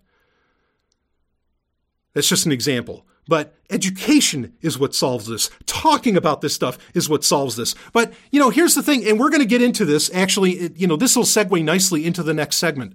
Okay, because there's a subject I want to bring up. Because if you don't have encrypted communications, because the point is, yes, we need to talk about this. We need to bring this stuff up. But here, I'll bring it up right now. This is from the Belfast Telegraph in the UK. Government surveillance stops people. This is the story. Sharing controversial opinions online, studies suggest. Knowing you're being watched is the byline. Knowing you're being watched online can have a chilling effect on democratic discourse, the study said. Okay, so if the solution is to be able to talk about these things, is the ability to educate each other about these things and figure these things out, well, guess what? According to this, I could read this whole story. Let's read it. But bottom line is, according to this story, and I think it's accurate, according to this research, people won't speak their minds. They won't share their strong and controversial opinions if they think they're being surveilled, if they think they're being watched. So yes, surveillance is incredibly important. If you want people to even begin to talk about the fact that we still have an incredibly racist society, if you want people to begin to talk about the fact that, hey, maybe women are getting treated like shit, and men are too, and, and all of this stuff, right? If you want people to even be able to talk about it, they need to not be surveilled to be able to get to the bottom of it all, to be able to get at the roots. Matt Novak. I'm going to read a little bit here. Government surveillance of the internet may cause people to self-censor and avoid voicing controversial opinions, a new study has suggested. The study looks at how knowledge of surveillance can cause a chilling effect on democratic discourse online and paints a worrying picture of the future of free speech on the internet. For her research, Wayne State University's Elizabeth Stoichev looked through the lens of the quote-unquote spiral of silence theory, which describes the tendency of people to keep quiet when they think their views go against those of the majority. Woo! And I hope I'm describing how our views, like Matt Novak's the majority, Gizmodo is the majority, And how do our views stand in contrast? Well, they stand in contrast. The findings, reading on, were based on online surveys conducted by a group of participants which built up a profile of each by asking them questions about their media consumption, political views, and personality traits. During the survey, a random group of participants were selected to be given a message which primed, quote-unquote, them to perceive their online activity was being monitored by the U.S. government. After that, all participants were presented with a fictional Facebook post of a neutral news story about U.S. airstrikes against ISIS in Iraq. They were then asked about their willingness to express their opinions on the story, how they thought other Americans felt about it, and whether they thought government surveillance of the internet was justified. The results took in a variety of different factors relating to personality traits in different environments, but for the majority of participants, being primed with the surveillance reminder, quote, significantly reduced the likelihood of speaking out in hostile opinion climates, end quote. The paper published in Journalism and Mass Communication Quarterly also noted that participants who were the most susceptible to conformist behavior were among the most ardent supporters of government surveillance policies. Believing themselves to have nothing to hide, they were found to be likely to express their opinions when they were in the majority and to keep quiet when they weren't. The publication of the paper comes at a time of discussion over the government's investigatory powers bill, or the Snoopers Charter, which is in the UK, where that was actually going to be our next story for HackSec. Okay, so like I said, this segues nicely, which would give the authorities new powers to look at internet users' records and demand tech companies remove encryption from their devices. Concluding the study, Stoichev writes, quote, this study shows surveillance can contribute to the silencing of minority views that provide the bedrock of democratic discourse, end quote. In her view, communications scholars and policymakers need to think more closely about how certain national security precautions could be affecting how citizens speak, interact, and look for new information. And when was this posted? When was this done up? This was just March earlier this year when the investigated, or the Snoopers Charter in the UK was going through. So you see, this is the thing. If you even want to talk about the actual solutions, that Matt Novak's like, well, where's the solutions? Well, look, you're never going to get them if you don't encrypt your shit. So, step 1, then we'll do step 2, then we'll do step 3, and we'll build in these solutions to the very real social problems that we have. We'll start working on them. And with any luck, we won't get involved in policy, because then they're just going to start listening again, and then nobody's going to open their fucking mouths. Because of the sound of silence, or the spiral of silence theory. So, Gizmodo, while I agree we need to hear some real solutions outside of use Signal, I'm totally on board with that, believe me. That is, in many ways, step 1. All right, and I don't expect Edward Snowden to have those solutions. It's not a problem that he doesn't have answers to those solutions. He's not God. There is no God. I'm an atheist. But do you get my point? I don't want one person to know it all, to have it all figured out. Life's too complex for that. Nobody could do that. So shut up. Now, no, you know what? Actually, say whatever the hell you want. Just know that people will rebut you. Peacefully. Imagine that. No need for guns to argue against your points as to where you're ready to break out the guns because you want policy, baby, and you're ready to point the guns at whoever doesn't agree with you and what you think needs to get done. Bunch of narcissists. Let's go to Wired, okay? The UK version of Wired, because, that's who it's going to affect. So I appreciate their perspective on perhaps what this whole Snoopers Charter means. So we're going to go into HackSec. Before I go into that, let me tell you something. Okay. I want to tell you about a sponsor real quick. AgristHosting.com. We're talking about the need for having control of your data, for, encryption, all these things, having technologies that end run the government. This is one of those steps, baby. AgristHosting.com. You want to go check them out. You go there, what are you going to find? You're not just going to find great, hosting for, say, WordPress or, whatever things you want to do, web hosting you want to do, with your website. You're going to find, first off, these people care about activists. They're marketing to activists. They want to reach out to activists. They want to reach out to liberty people of all stripes. They want you there, okay? And they are big on crypto, okay? That's another thing to do. It's not just use Signal. How about use Bitcoin while you're at it? Have money that no government controls. Woo, now we're talking. They are absolutely a Bitcoin preferred business. They're ready to work with crypto. They have, their entire business philosophy, okay, is actually built around the crypto space. It is built around, in many ways, built around Bitcoin. Like, they wanted to do this with Bitcoin in mind. They're not like, oh, yeah, well, we'll implement Coinbase or something. No. They're like, no, we'll do this right. We'll do it ourselves. And it's all going to be, Bitcoin's going to be part of the back end. And then even better, how about, okay, so I got Bitcoin. How do I get some shit that I want? Well, how about you use the, one of the real implementations of the free market that's out there. Use OpenBazaar, right? Love OpenBazaar. What an interesting idea.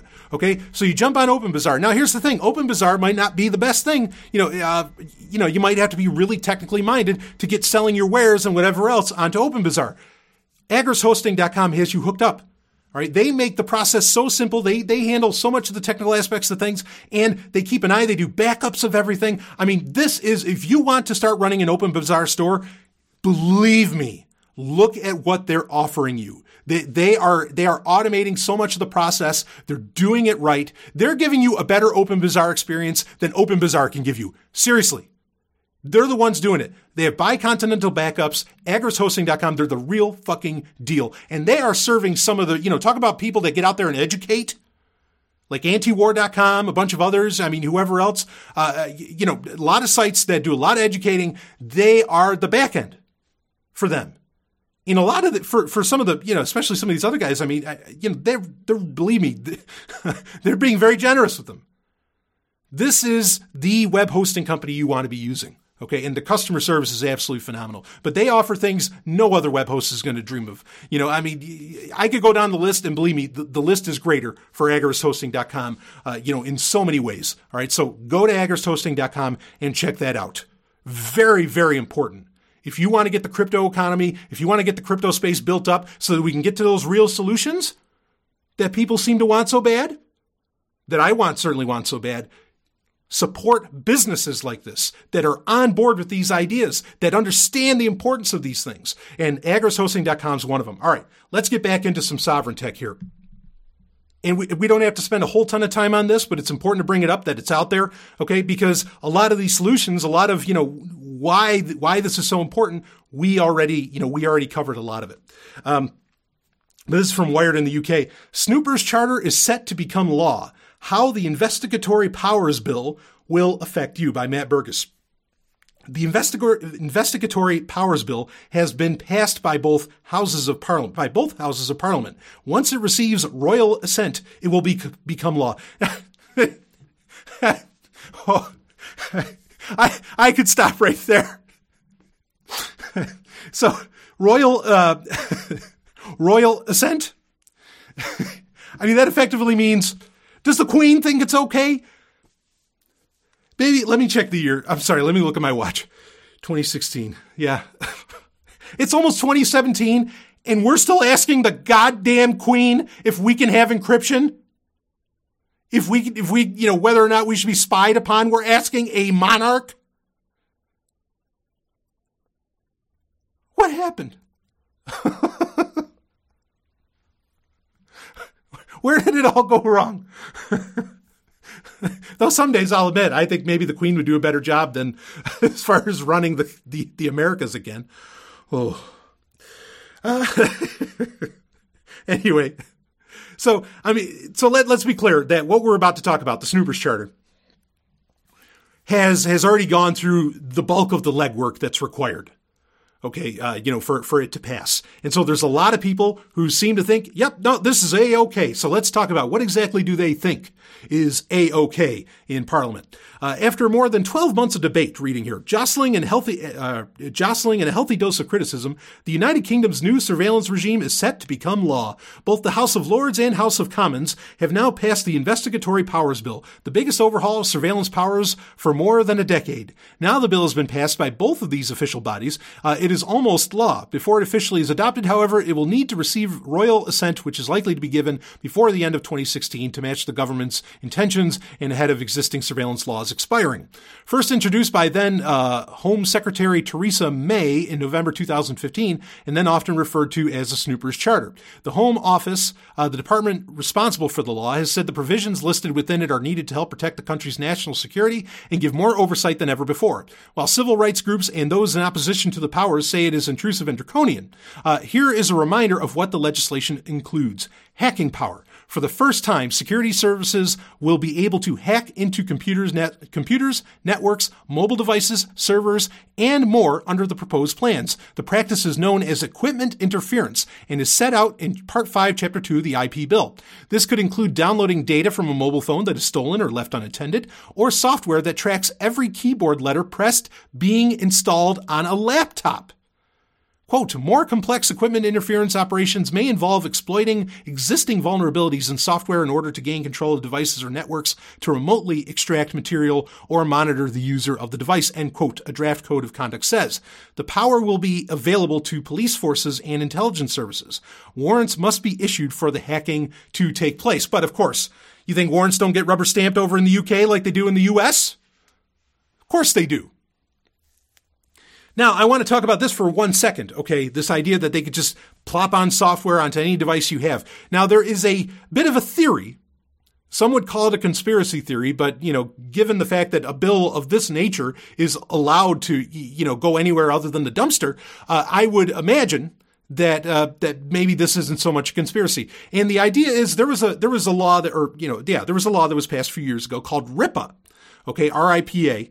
And RIPA effectively allows that anybody that lands, and this is just for the UK, when you land in the UK, okay, that you, and understand this, when you're going to Europe, most people, all roads to Europe go to Heathrow. Okay, Heathrow, the London airport.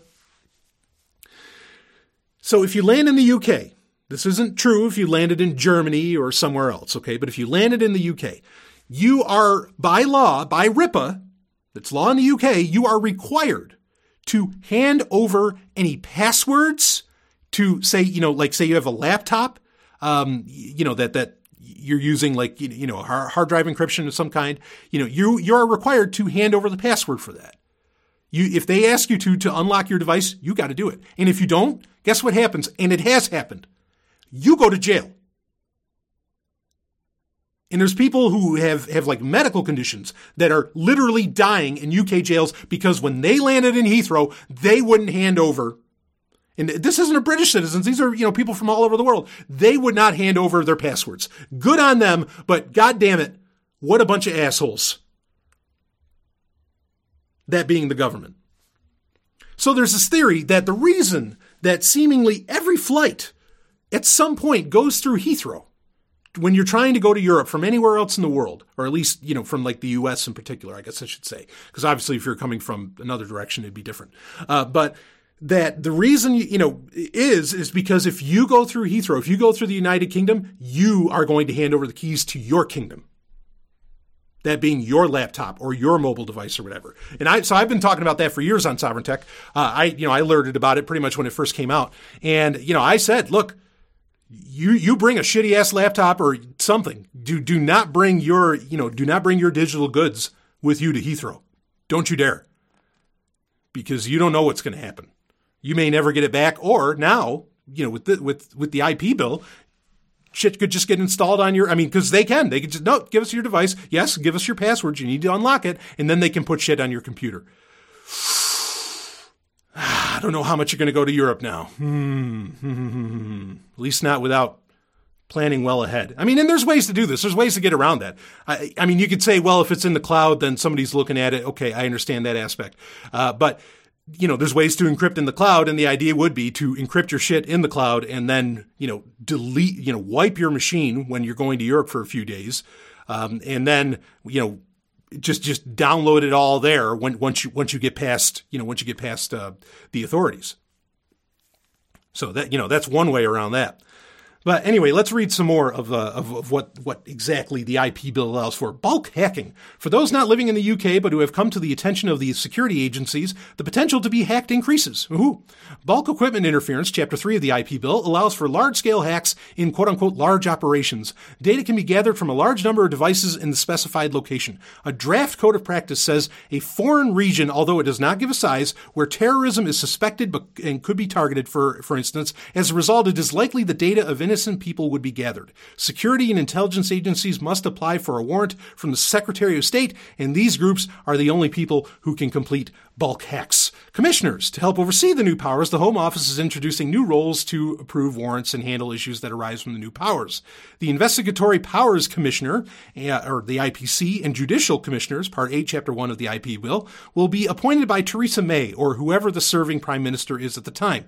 The IPC will be a senior judge and be supported by other High Court judges. Quote, the IPC will audit compliance and undertake investigations, end quote, the government says. Quote, the commissioner will report publicly and make recommendations on what he finds in the course of his work, end quote. Guidance in the original bill says, quote, he will also publish guidance when it is required on the proper use of investigatory powers, end quote. And when is the proper use? Well, fuck, it's all the time. And people in the country know this. I mean, I've talked to friends in Britain, like they know the score, that this is going to get abused writ large.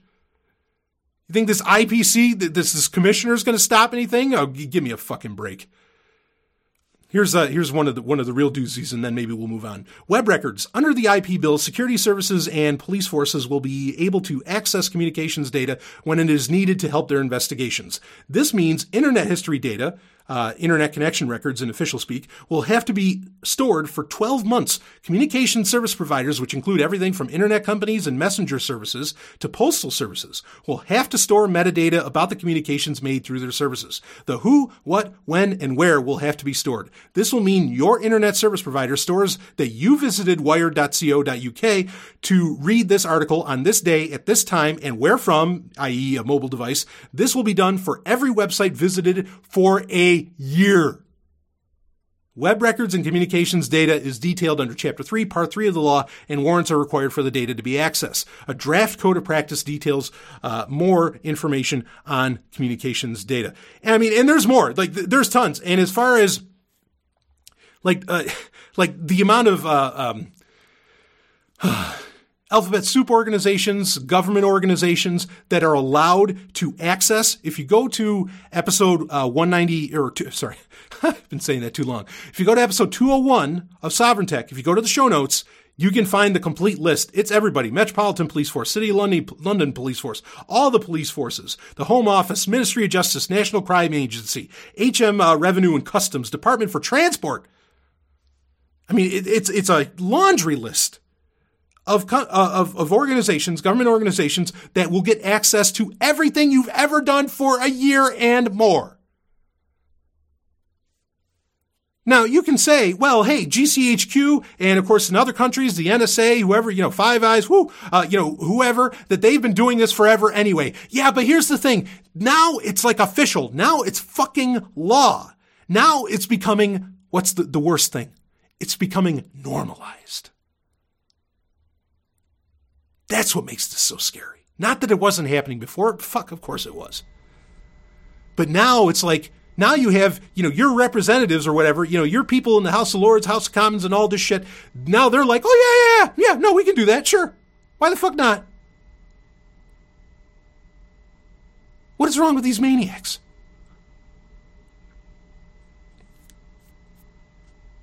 Yeah, this is already going on. This is going on across the board. I mean, probably part of the reason that it's also being normalized, part of the reason that it's being brought into law, I imagine, is because there is so much fucking data that the government can't hide it all in their data centers anymore. So now, since it's law, they can reach out to, say, Amazon, Microsoft, and whoever else is powering half the server farms around the world, and they can say, you guys need to store our shit, and don't you tell anybody.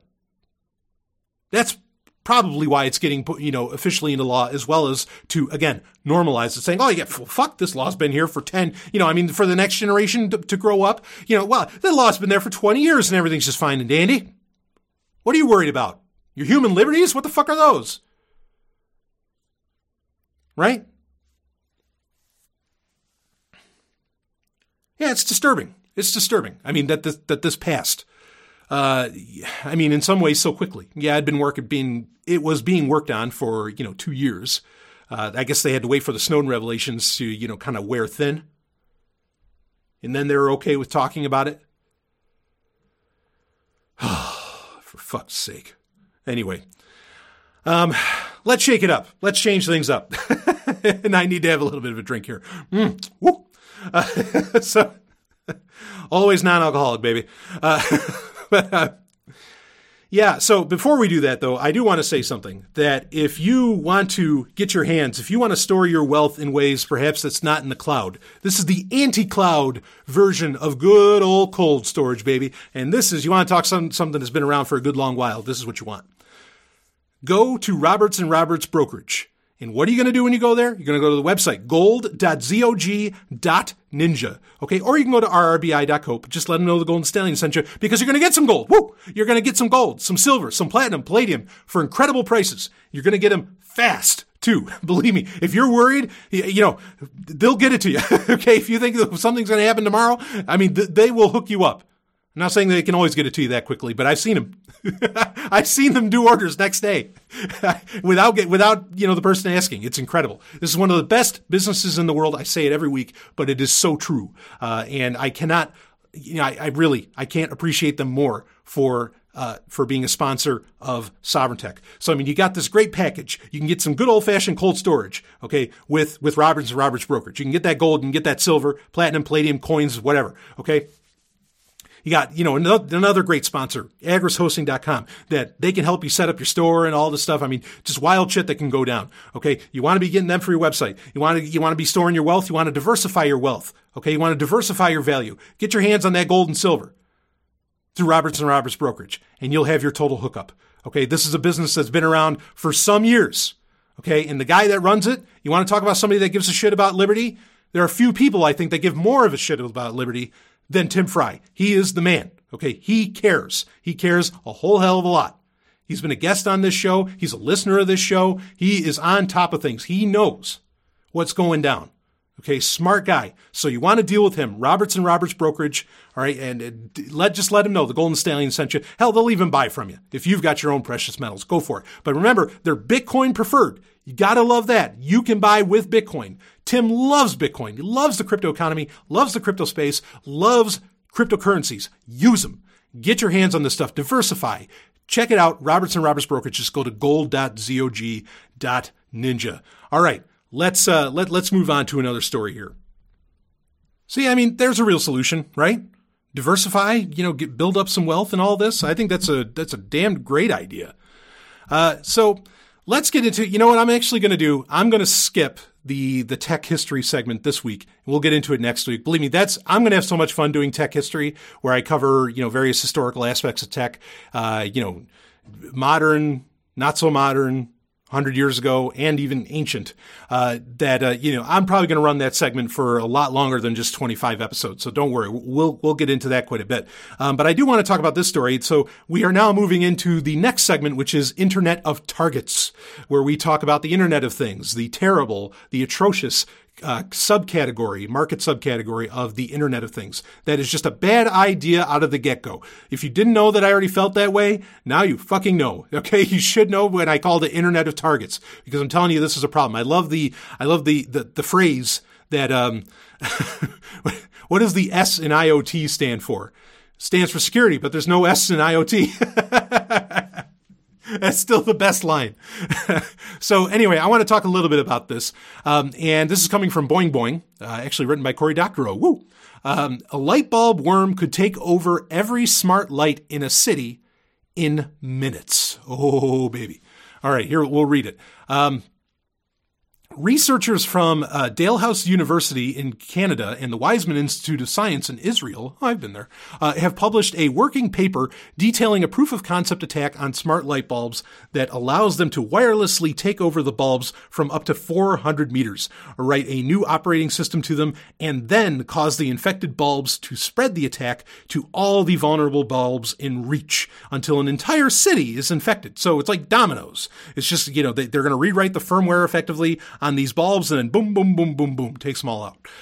So let's read on. The researchers demonstrate attacking bulbs by drone or ground station. The demo attacks the demo, as in what they demonstrated, attacks Philips Hue light bulbs, the most popular smart lighting system in the market today.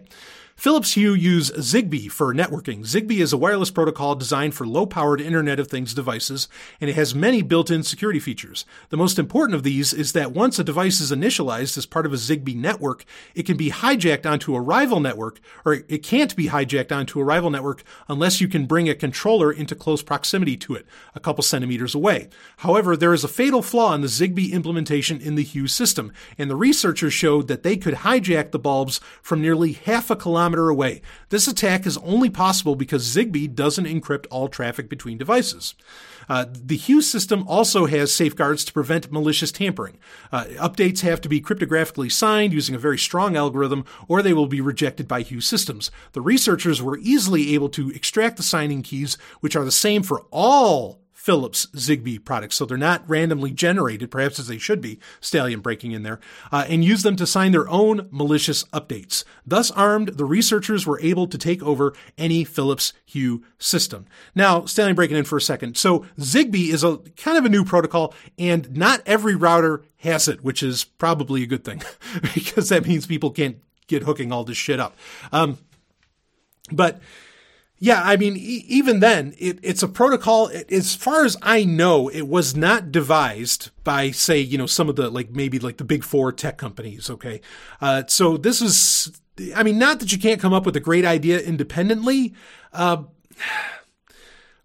there's a real battle right now, and I guess this is my point, is there's a real battle right now as far as what the actual protocol for IoT is going to be. It hasn't really been figured out. Now, for any new device category, this sort of thing is, I mean, this is growing pains.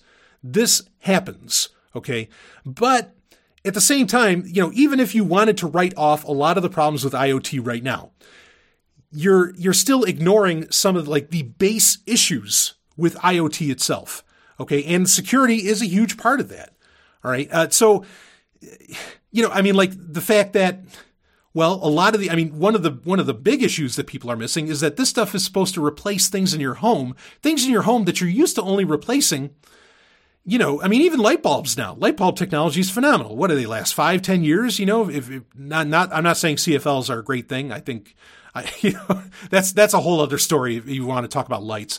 But just things in general, you generally don't replace devices very often that IoT works, or that IoT is being developed for, but the companies themselves are used to relying upon sales of every year to every 2 years of, major multi-$100 devices, or less, that, you have a real issue here with that. People will be keeping these things and they can't always be updating. I mean, like these Philips Hue bulbs. Okay, fine. So they run on, however much those things cost. And I think I forget how many tens of dollars they are a pop.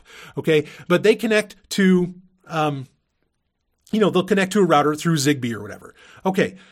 So what happens when Zigbee is no longer the big deal of a protocol? Well, I mean, then you have this issue right here, and especially say if governments did set up their entire cities with some kind of Philips Hue technology, but then a whole new protocol, came out and everything else was left in the dust. I mean, you'd have to, and this is true. This happens with governments particularly where there's some government, in the US, there's some government installations that are still using 5-inch floppy disks. Really? And they're paying out of their ass for companies to develop these 5-inch floppy disks for them because that is such obsoleted technology. I'm not saying that's a good or bad thing as far as it being obsoleted, but I'm just saying that that's how it is. And so there's a lot of perverse incentives that are going to come out of perhaps cities using this technology, to make smart cities, right? Isn't that the big dream? I mean, you're going to run into a lot of problems here. But I want to read some more of this story. So, let's see. The Hue system also is safeguarded. Yeah, no, we read that. Okay, there are many ways that a hijacked Hue system can be used to cause mischief. Zigbee uses the same radio spectrum as Wi-Fi, so a large mesh of compromised Zigbees could simply generate enough radio noise to jam all the Wi-Fi in a city. Attackers could also brick all the Hue devices citywide. They could use a kind of blinking Morse code to transmit data stolen from users' networks. They could even induce seizures in people with photosensitive epilepsy. The fact that the attack targets devices by Zigbee signals rather than over the internet means that it is virtually impossible to defend against through traditional methods like firewalls. So understand what Cory Doctorow is kind of laying out here. Is that this is something that once you kind of take it over, it's a domino effect that you can't stop because it's really not necessarily happening through the routers. It's happening through all these devices that communicate via the Zigbee protocol. Okay. And then, you could shut down all the lights in the city, or you could use IoT. And this is the thing that people miss, is that you could use IoT to literally shut things down, to just jam everything, to jam, commerce as we know it today. Because folks, like it or not, it's largely done via the internet. And the internet is now largely, devices are connected via Wi-Fi. So, this would be some kind of attack, really, that could happen. And this is the problem with having so many. This is another one of those base issues that we talk about with IoT, where it's such an issue, where we saw on October 21st, 2016, when Dyn got shut down. In fact, I was going to talk about that, and I'll talk about it in just a second here. Okay, but I want to bring up the issue first, is that you now have suddenly so many new devices that you could use as part of a botnet to do an attack. Potentially, I'm sure you can figure it out to where this could become a botnet itself, just using light bulbs. And how many light bulbs are there in the world? And if everybody, if the price goes down on Philips Hue and then suddenly everybody's got one of these goddamn things, you could take down the internet in no time with light bulbs. Not even just through Zigbee. That's another option of doing it. Ooh. And I get it. I know Zigbee is supposed to kind of allow for that there isn't that many IP addresses, but what if they're trying to solve this problem that came up, and in so doing, they start assigning, IP addresses, and then they do become a problem. So the thing I wanted to bring up with Dyn, I wanted to mention this during the foreplay, but with Dyn just got bought out last week by Oracle. Now, I don't want to make a conspiracy or anything, but the first thought that went through my mind is when I heard that, I was like, I wouldn't be surprised if old Larry Ellison at Oracle, if there wasn't some kind of perhaps industrial espionage, some kind of industrial, some kind of B2B action done do you get where I'm going with this? I don't know that I want to say it outright, but that maybe somebody actually enacted this giant, botnet against Dyn in particular, and then, softened up Dyn for an acquisition. Somebody. I'm not saying who. Just tossing that out there. I don't have any evidence for that. That's pure speculation. But if you think shit like that hasn't happened in the past with various companies, you're kidding yourself. Read a little bit more of this story here, and then we'll move on. The fact that the attack targets devices by we already talked about that. Like many IoT companies, Philips' business model for its smart lights involves controlling who may make and sell the light bulbs. Philips charges a very high markup on its bulbs. Last December, the company covertly updated its lights to reject third-party bulbs. It later walked this back after public outcry. Good, I'm glad that happened. Companies that use encryption to prevent third-party consumables can use laws like Section 1201 of the U.S. Digital, the DMCA, to threaten competitors with lawsuits and even prison sentences for breaking the crypto. This right extends to threatening security researchers for revealing embarrassing defects in their products. It's probably not a coincidence that one of the researchers on this paper is affiliated with an Israeli institution, as Israel is the only major U.S. trading partner that has not been forced to adopt a version of the DMCA 1201 by the U.S. Trade Representative.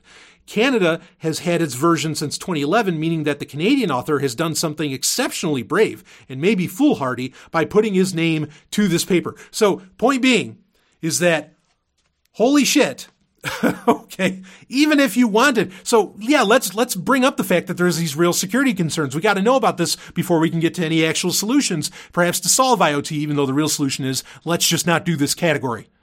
Let's not do this. Let's just not make this a thing. Let's make IoT, go the way of the dodo. But if you want to report on it, oh shit, looks like you can't just do that if you're in the US or if you're in Canada. And Israel was able to because they didn't sign it. They didn't sign up with the DMCA. Very interesting. That shows you something else. Is that, look, by law, the internet, the web, the interconnected electronic infrastructure of the world is inherently insecure because of, as Snowden so well put it, words on paper. I am so glad that that Canadian researcher ignored those fucking words on paper. Because otherwise, you could have a whole city go dark. How about that, Matt Novak?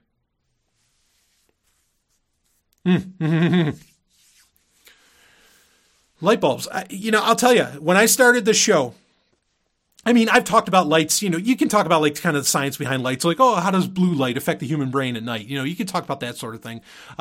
There's the idea of, what about incandescence? Like, do CFLs, affect sleep cycles and all this different stuff, right? Compact fluorescent lights, that's what CFL is. I imagine talking about that sort of thing on Sovereign Tech, but I'll tell you, 4 years ago, if I was to think that I would be talking about light bulbs connected to my router directly, not as in like, say that, the house lighting system or something was somehow connected to my router. I mean, I could imagine that, but like, did the light bulbs themselves, actually had like full on, processors in them to some effect? Like, no, I would have never imagined that light bulbs would be a security concern. Never, ever, ever in all of my years in technology, I know I've said this before, but really, in all the years I've spent in the tech world, would I have imagined that we would be worried about light bulbs taking down the fucking internet? Never. Now, you could say, well, perhaps a more, not a malicious actor, but an actor engaging in securing human liberties or something could use such a hack or crack, to do something, perhaps of some good, some kind of activist thing, of some good. Yeah, maybe that could happen. But I guarantee you that same activist, if you ask them, would you rather have a secure system or not, they'd ask for that damn secure system. Woo! This is something else. IoT, such a bad idea. I'm really going to enjoy doing this segment every week because there's always some bullshit, so from the funny to the sad to the pathetic, like light bulbs. Yeah, this is going to be a good time. Anyway, all right, let's take another quick little break here. So what I want to tell you about another great sponsor of Sovereign Tech, and we're talking about Bitcoin preferred. How do you keep an eye on all this crypto? How do you keep an eye on the news? The social aspects of it. How do you know what the great wallets are? How do you know what the prices are? How do you keep an eye on all this shit? Well, I'll tell you, there's one way I do, and that is CryptoCompare.com. You want to be. I say this, I know, but it's true. I keep that website open almost 24/7. And I'm just like, all right, yeah, what's going on? Ooh, oh, looking good. I mean, it keeps me on point in the cryptocurrency space. You want to be checking out CryptoCompare.com, and I cannot thank them enough for being a sponsor of Sovereign Tech and for seeing the value of the messages that get delivered on the show, because it ain't happening in any other tech shows. I guarantee you that. And you already heard, one of the most popular tech news websites out there, guess what? It's Gizmodo. And look at the bullshit they're schlepping on you. Yeah.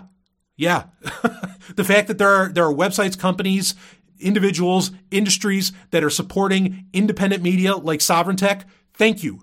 And you thank them by checking them out. And hell, if you want, say, hey, I heard about you on Sovereign Tech, and thank you for sponsoring Sovereign Tech. Go ahead, send them a thank you email. That would mean a lot to me, and I guarantee it'd mean a lot to them. So, if you want to do that, do so. But yeah, if you want to keep a track on the cryptocurrency space, that's the place to go. CryptoCompare.com. What a great website. In fact, when I go to CryptoCompare.com, seriously, my ad blocker doesn't do shit. It doesn't go off for anything. It's great. I mean, this is just a wonderful website. I really appreciate what they do. So go ahead, CryptoCompare.com, and we thank them, of course, for sponsoring Sovereign Tech. Now, let's get into the climax, baby. The segment that never goes anywhere. And we will. I promise you, we'll get into some tech history. Don't worry. In fact, next week I have a very special episode planned, and we'll get into some tech history then. We might not get into the first tech history I wanted to do. I want to talk about the Commodore 64. We might not get into that in depth, but I'll save it, and when we get into it, I'm sure you'll love it. But got a very special episode of Sovereign Tech planned, at least right now, for you for next week that I really can't wait to get into. So let's get into the climax here, and the climax, of course, is the part of the show where I can talk about whatever the fuck I want to talk about. It could be a television show, movies, technology, it could be a topic, it could be comic books. In fact, I saw Doctor Strange. In fact, I'm going to talk about a movie. I'm not going to talk about Doctor Strange, but I am going to talk about a movie here. But Doctor Strange, I did go and see that. It was actually a great time. I went with wonderful people, and including the lovely and hyper-intelligent Dr. Stephanie Murphy. And, so Marvel movies are very, very, very formulaic. To the point of cliche, like that it's almost boring to watch Marvel movies now, especially the origin stories, because they're really all the same, right? And Doctor Strange kind of surprised me. Not that it didn't follow the formula. It was the same, but there was such unique, the style of the film and a lot of the effects. I mean, it was all CGI, of course, or mostly CGI, but like the presentation overall was just unique enough. The story really wasn't unique, and it did fine largely going by the comics and all that. I used to read Doctor Strange as a kid, but I mean, he was never like a major player. I didn't read him like I'd read Iron Man or something, or some of DC's properties, which is I like DC a lot more than I like Marvel. But Doctor Strange was good. It was genuinely funny at points. And all the actors were great. Benedict Cumberbatch did a great job. I was surprised because I really don't have personally, I have no compulsion to ever see another Marvel movie. I just don't care because, like I said, they're all pretty much the same. Nothing dangerous is really going to happen. Nothing, nobody's really going to die. Not that people need to die, but like nothing really earth-shattering ever occurs. You know what I mean by earth-shattering, ever occurs in these movies because they're going to play it safe because they got to sell toys. And if somebody's dead or somebody's out of commission, it doesn't really sell a toy, does it?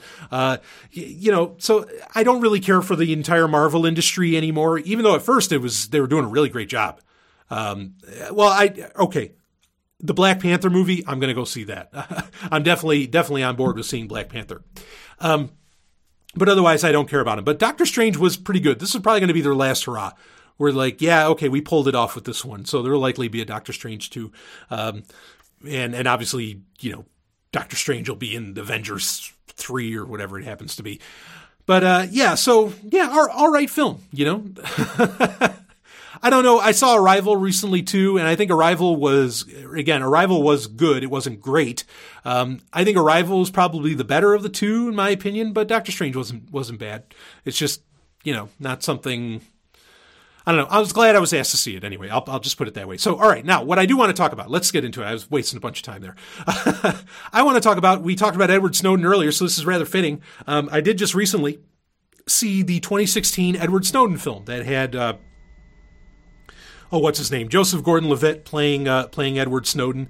Had Shailene Woodley playing Edward Snowden's, love interest. And it had a bunch of other, the acting across the board on this was fantastic. Oliver Stone did a really, I thought he did a pretty good job. It was a good movie overall. This is again another case though where I think is good, not great. Some of the things something I enjoy doing, unless it's like a Star Wars or a Star Trek film or something in a certain franchise that I really love. Like if they ever do like a Sailor Moon live action movie or something, I'd be there day one. Unless it's something like that, I actually like to wait a week or two if I can, if it's not going to get taken out of theaters right away. I like to wait, and because I like to see what people's reactions are. And oftentimes, I've learned over the years now, and this is something I've only been able to do since social media has been a thing, really.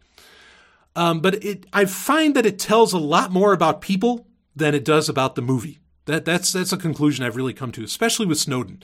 Because a lot of people complained about, it's like, oh, they have Snowden having sex. Why do they show him having sex? Why is there sex in this movie? Blah, blah, blah, blah, blah.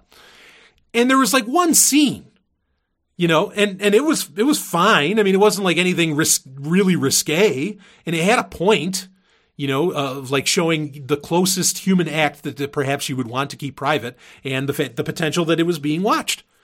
Okay, now, I mean, and again, spoiler alerts across the board. That's all you're going to get. I'm going to talk about it. I don't care. Okay, I think people that get mad about spoilers are terrorists. You're holding the world's tongues hostage. Okay, so that's all you get from me. Now, yeah, so there's that one sex scene. I mean, Shailene Woodley, nice. I mean, whatever. Okay, so sex scene, done, out of the way. We talked about that. It could have used more. I wouldn't have minded if it had a ton more, but I feel that way about any form of entertainment. I want sex, all over the fucking place. That's just my own opinion. That doesn't mean that that's the way things should be. It's just what I want, and other people can have differing opinions. Like I said, that says more about that person who's like, oh, why did they show sex in it, really, than it does about the movie? Because I think, honestly, though, objectively, regardless of the subjective desires of what you want in a film, objectively, that was really, really fucking tame. Like it was not a long scene. Anyway, so the movie, it was really interesting, and I guess it was fairly accurate. Snowden does speak at the end of it, like they do show Snowden himself on camera, even though Joseph Gordon-Levitt is playing him throughout most of it, and Levitt did a fine job. So I'll tell you this, like. If all of the little personality quirks that Edward Snowden has are accurate, wow. Like I feel like I was watching my brother. And I don't mean that because I want some kind of in with Snowden. I really don't care about that. Snowden's just a guy. But like hey, things I didn't even know. I mean, like, he talks about his passion for Star Wars, digging Ayn Rand. He was really into Ghost in the Shell. He's into anime quite a bit. That's kind of how he met his love interest. And he was into anime sort of in, 90s, early aughts, whatever, and which was still kind of you were still kind of rare if you were into it then. Now everybody's fucking into it. And just a lot of other little things that he would say, where I was just like, wow, man, like really, if that's you, it's like, I get it. The generational thing is kind of there. Like he really grew up very similar to me. The fact he doesn't drink or do any kind of substances, or drugs or whatever. Not that I mind if people do that. And I'm sure he doesn't either. But, the fact that he doesn't, like, I really related to the character on a super deep level. Not that maybe that was this movie was supposed to be all about. But just, I was like, man, I could picture having a conversation with Edward Snowden and we'd be able to shoot the shit. We wouldn't have to talk about these, massive subjects that he thrusted himself into. I will say, yeah. So, and someday, honestly, I'd love to do that. Like it would be an honor to talk to him, though. Let me lay this out. If this is how this whole situation actually went down, so the way that he got the information out of, according to the movie, the way that he got the information out of, and according to him to some degree, out of, the base that he was in Hawaii, okay, was he had a Rubik's Cube. That was the other thing that we had in common. I always have a Rubik's Cube with me. I have a waterproof one that I keep with me like at all times. And so it was just kind of cool that that's one of his things. But anyway, which, I recommend a Rubik's Cube because I understand people want to fiddle things with their hands. And instead of using your smartphone, you could replace it with your Rubik's Cube. I actually did a Periscope episode of Sovereign Tech from the shower where I talked about that. But anyway, so if the way that he did it, so he got the data on a micro SD card, he put the micro SD card in his Rubik's Cube, and then as he's about to go through the scanner to see if he had anything on him that he wasn't supposed to have on him, like say that micro SD card, he tosses the Rubik's Cube to one of the security guards. And then he goes through the machine, and then the security guard gives him the Rubik's Cube back. Now, that just seems, I don't know. I was in the military, and, I've been on point, on checkpoints and all that. And I don't think that could happen. I know these guys weren't military that were running the checkpoint that he had to go through. At the base, it was whatever, police officers or some kind of security. But, I'll just say it. I find that part a little hard to believe.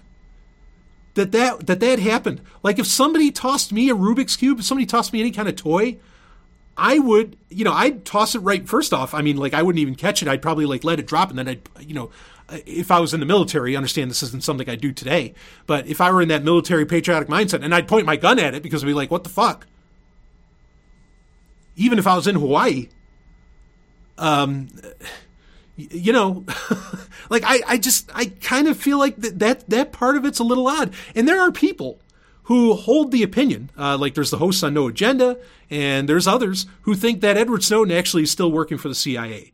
That this whole thing was a big op, and that, this is all, that everything that Edward Snowden's going through is kind of by design.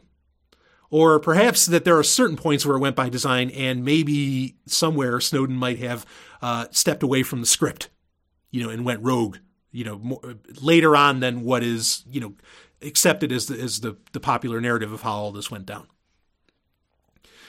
And that one little point is maybe the one area where I'd be like, yeah, maybe. And I probably just shot my chances of ever, getting to talk to Snowden or hang out with him or something. But, again, not a big deal. Again, he is just a person. He is just a man. But yeah, that part is really, really unbelievable. I mean, the movie did a great job overall. Like I said, it was a very enjoyable film. I definitely think it's worth anybody seeing. And the information that got revealed, all that stuff was a very important thing to happen. I'm not taking anything away from that whatsoever. And I'm certainly not grilling him like Matt Novak, like we talked about earlier in the show. But I just got to say that, and especially when you see it kind of happen in the movie, and yes, it's somewhat of a dramatization, but that's where it gets a little bit unbelievable. I was just like, no, I really don't think things could have flown that way. So, but again, music, everything. The movie, it's a fine movie, and I'm actually very impressed at how good of a job Joseph Gordon-Levitt did as Edward Snowden. Obviously, he kind of changed his voice a bit. I wouldn't be surprised if there was some post-editing to make him sound a little more like Edward Snowden. I thought the character of Edward Snowden is a very likable guy, and if that's the real person, I'd love to talk up some stuff with him, because I think we've had a very similar past. Just kind of guessing by a lot of his history as he describes it in that movie.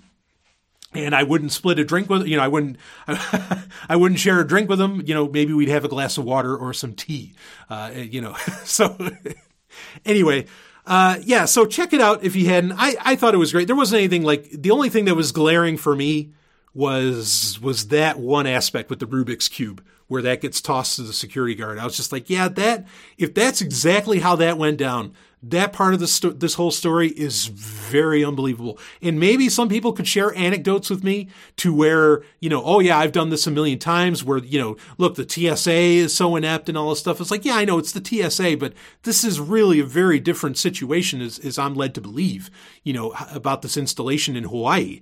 Or wherever else, any of these kinds of installations, you'd think it would be kind of different, but maybe somebody could bring up a bunch of different points where, oh no, this person got this through with the CIA and this person got this out this way and all this stuff. I'm just saying that part was a little hard to believe, but otherwise, very enjoyable film. The idea of, I hope that this movie popularized the idea of putting tape over your fucking camera. Boy, do I hope that popularized that notion. I hope that, and I think this movie could do it. I think this movie, especially when it gets out on home video, can really illustrate to people, look, this is the nature of the beast. And I think it will deliver on that. I think it can deliver on that. And I think it's a fine medium for getting that message out there, that we do need to pay attention to our technology, and we do need to pay attention to who's collecting what and who's doing what with what, and with whatever information that you might think is benign, but turns out maybe that stuff's not so benign, maybe that stuff's not so simple, and that we need to start caring about privacy again. So I hope that message gets parlayed through this film. But yeah, fine film. I really enjoyed it. I think it's safe to say Stephanie enjoyed it as well. We watched it together, and just a good time. So anyway, that's enough for this week. If you want to help out with the show, of course, please do not hesitate to donate. You can go to sovereigntech.com, which leads you to the Patreon page, or you can go to patreon.com/sovereigntech, whatever. Become a patron. Believe me, it helps out a lot. You can share the show. Sharing the show helps out immensely, and that's relatively free to do. And of course, you can donate. You can do one-time donations in Bitcoin if you like. And there is the wish list, which we are certainly in need of some equipment that is on that wish list. So you can go to wishlist.zog.ninja if you want to do any of that. But one of the best things you can do is definitely help out through Patreon at sovereigntech.com. So anyway, that's enough for this week. Woo! I got something lined up beautiful for you next week. We'll see how it all shapes up. But I'll see you on the other side.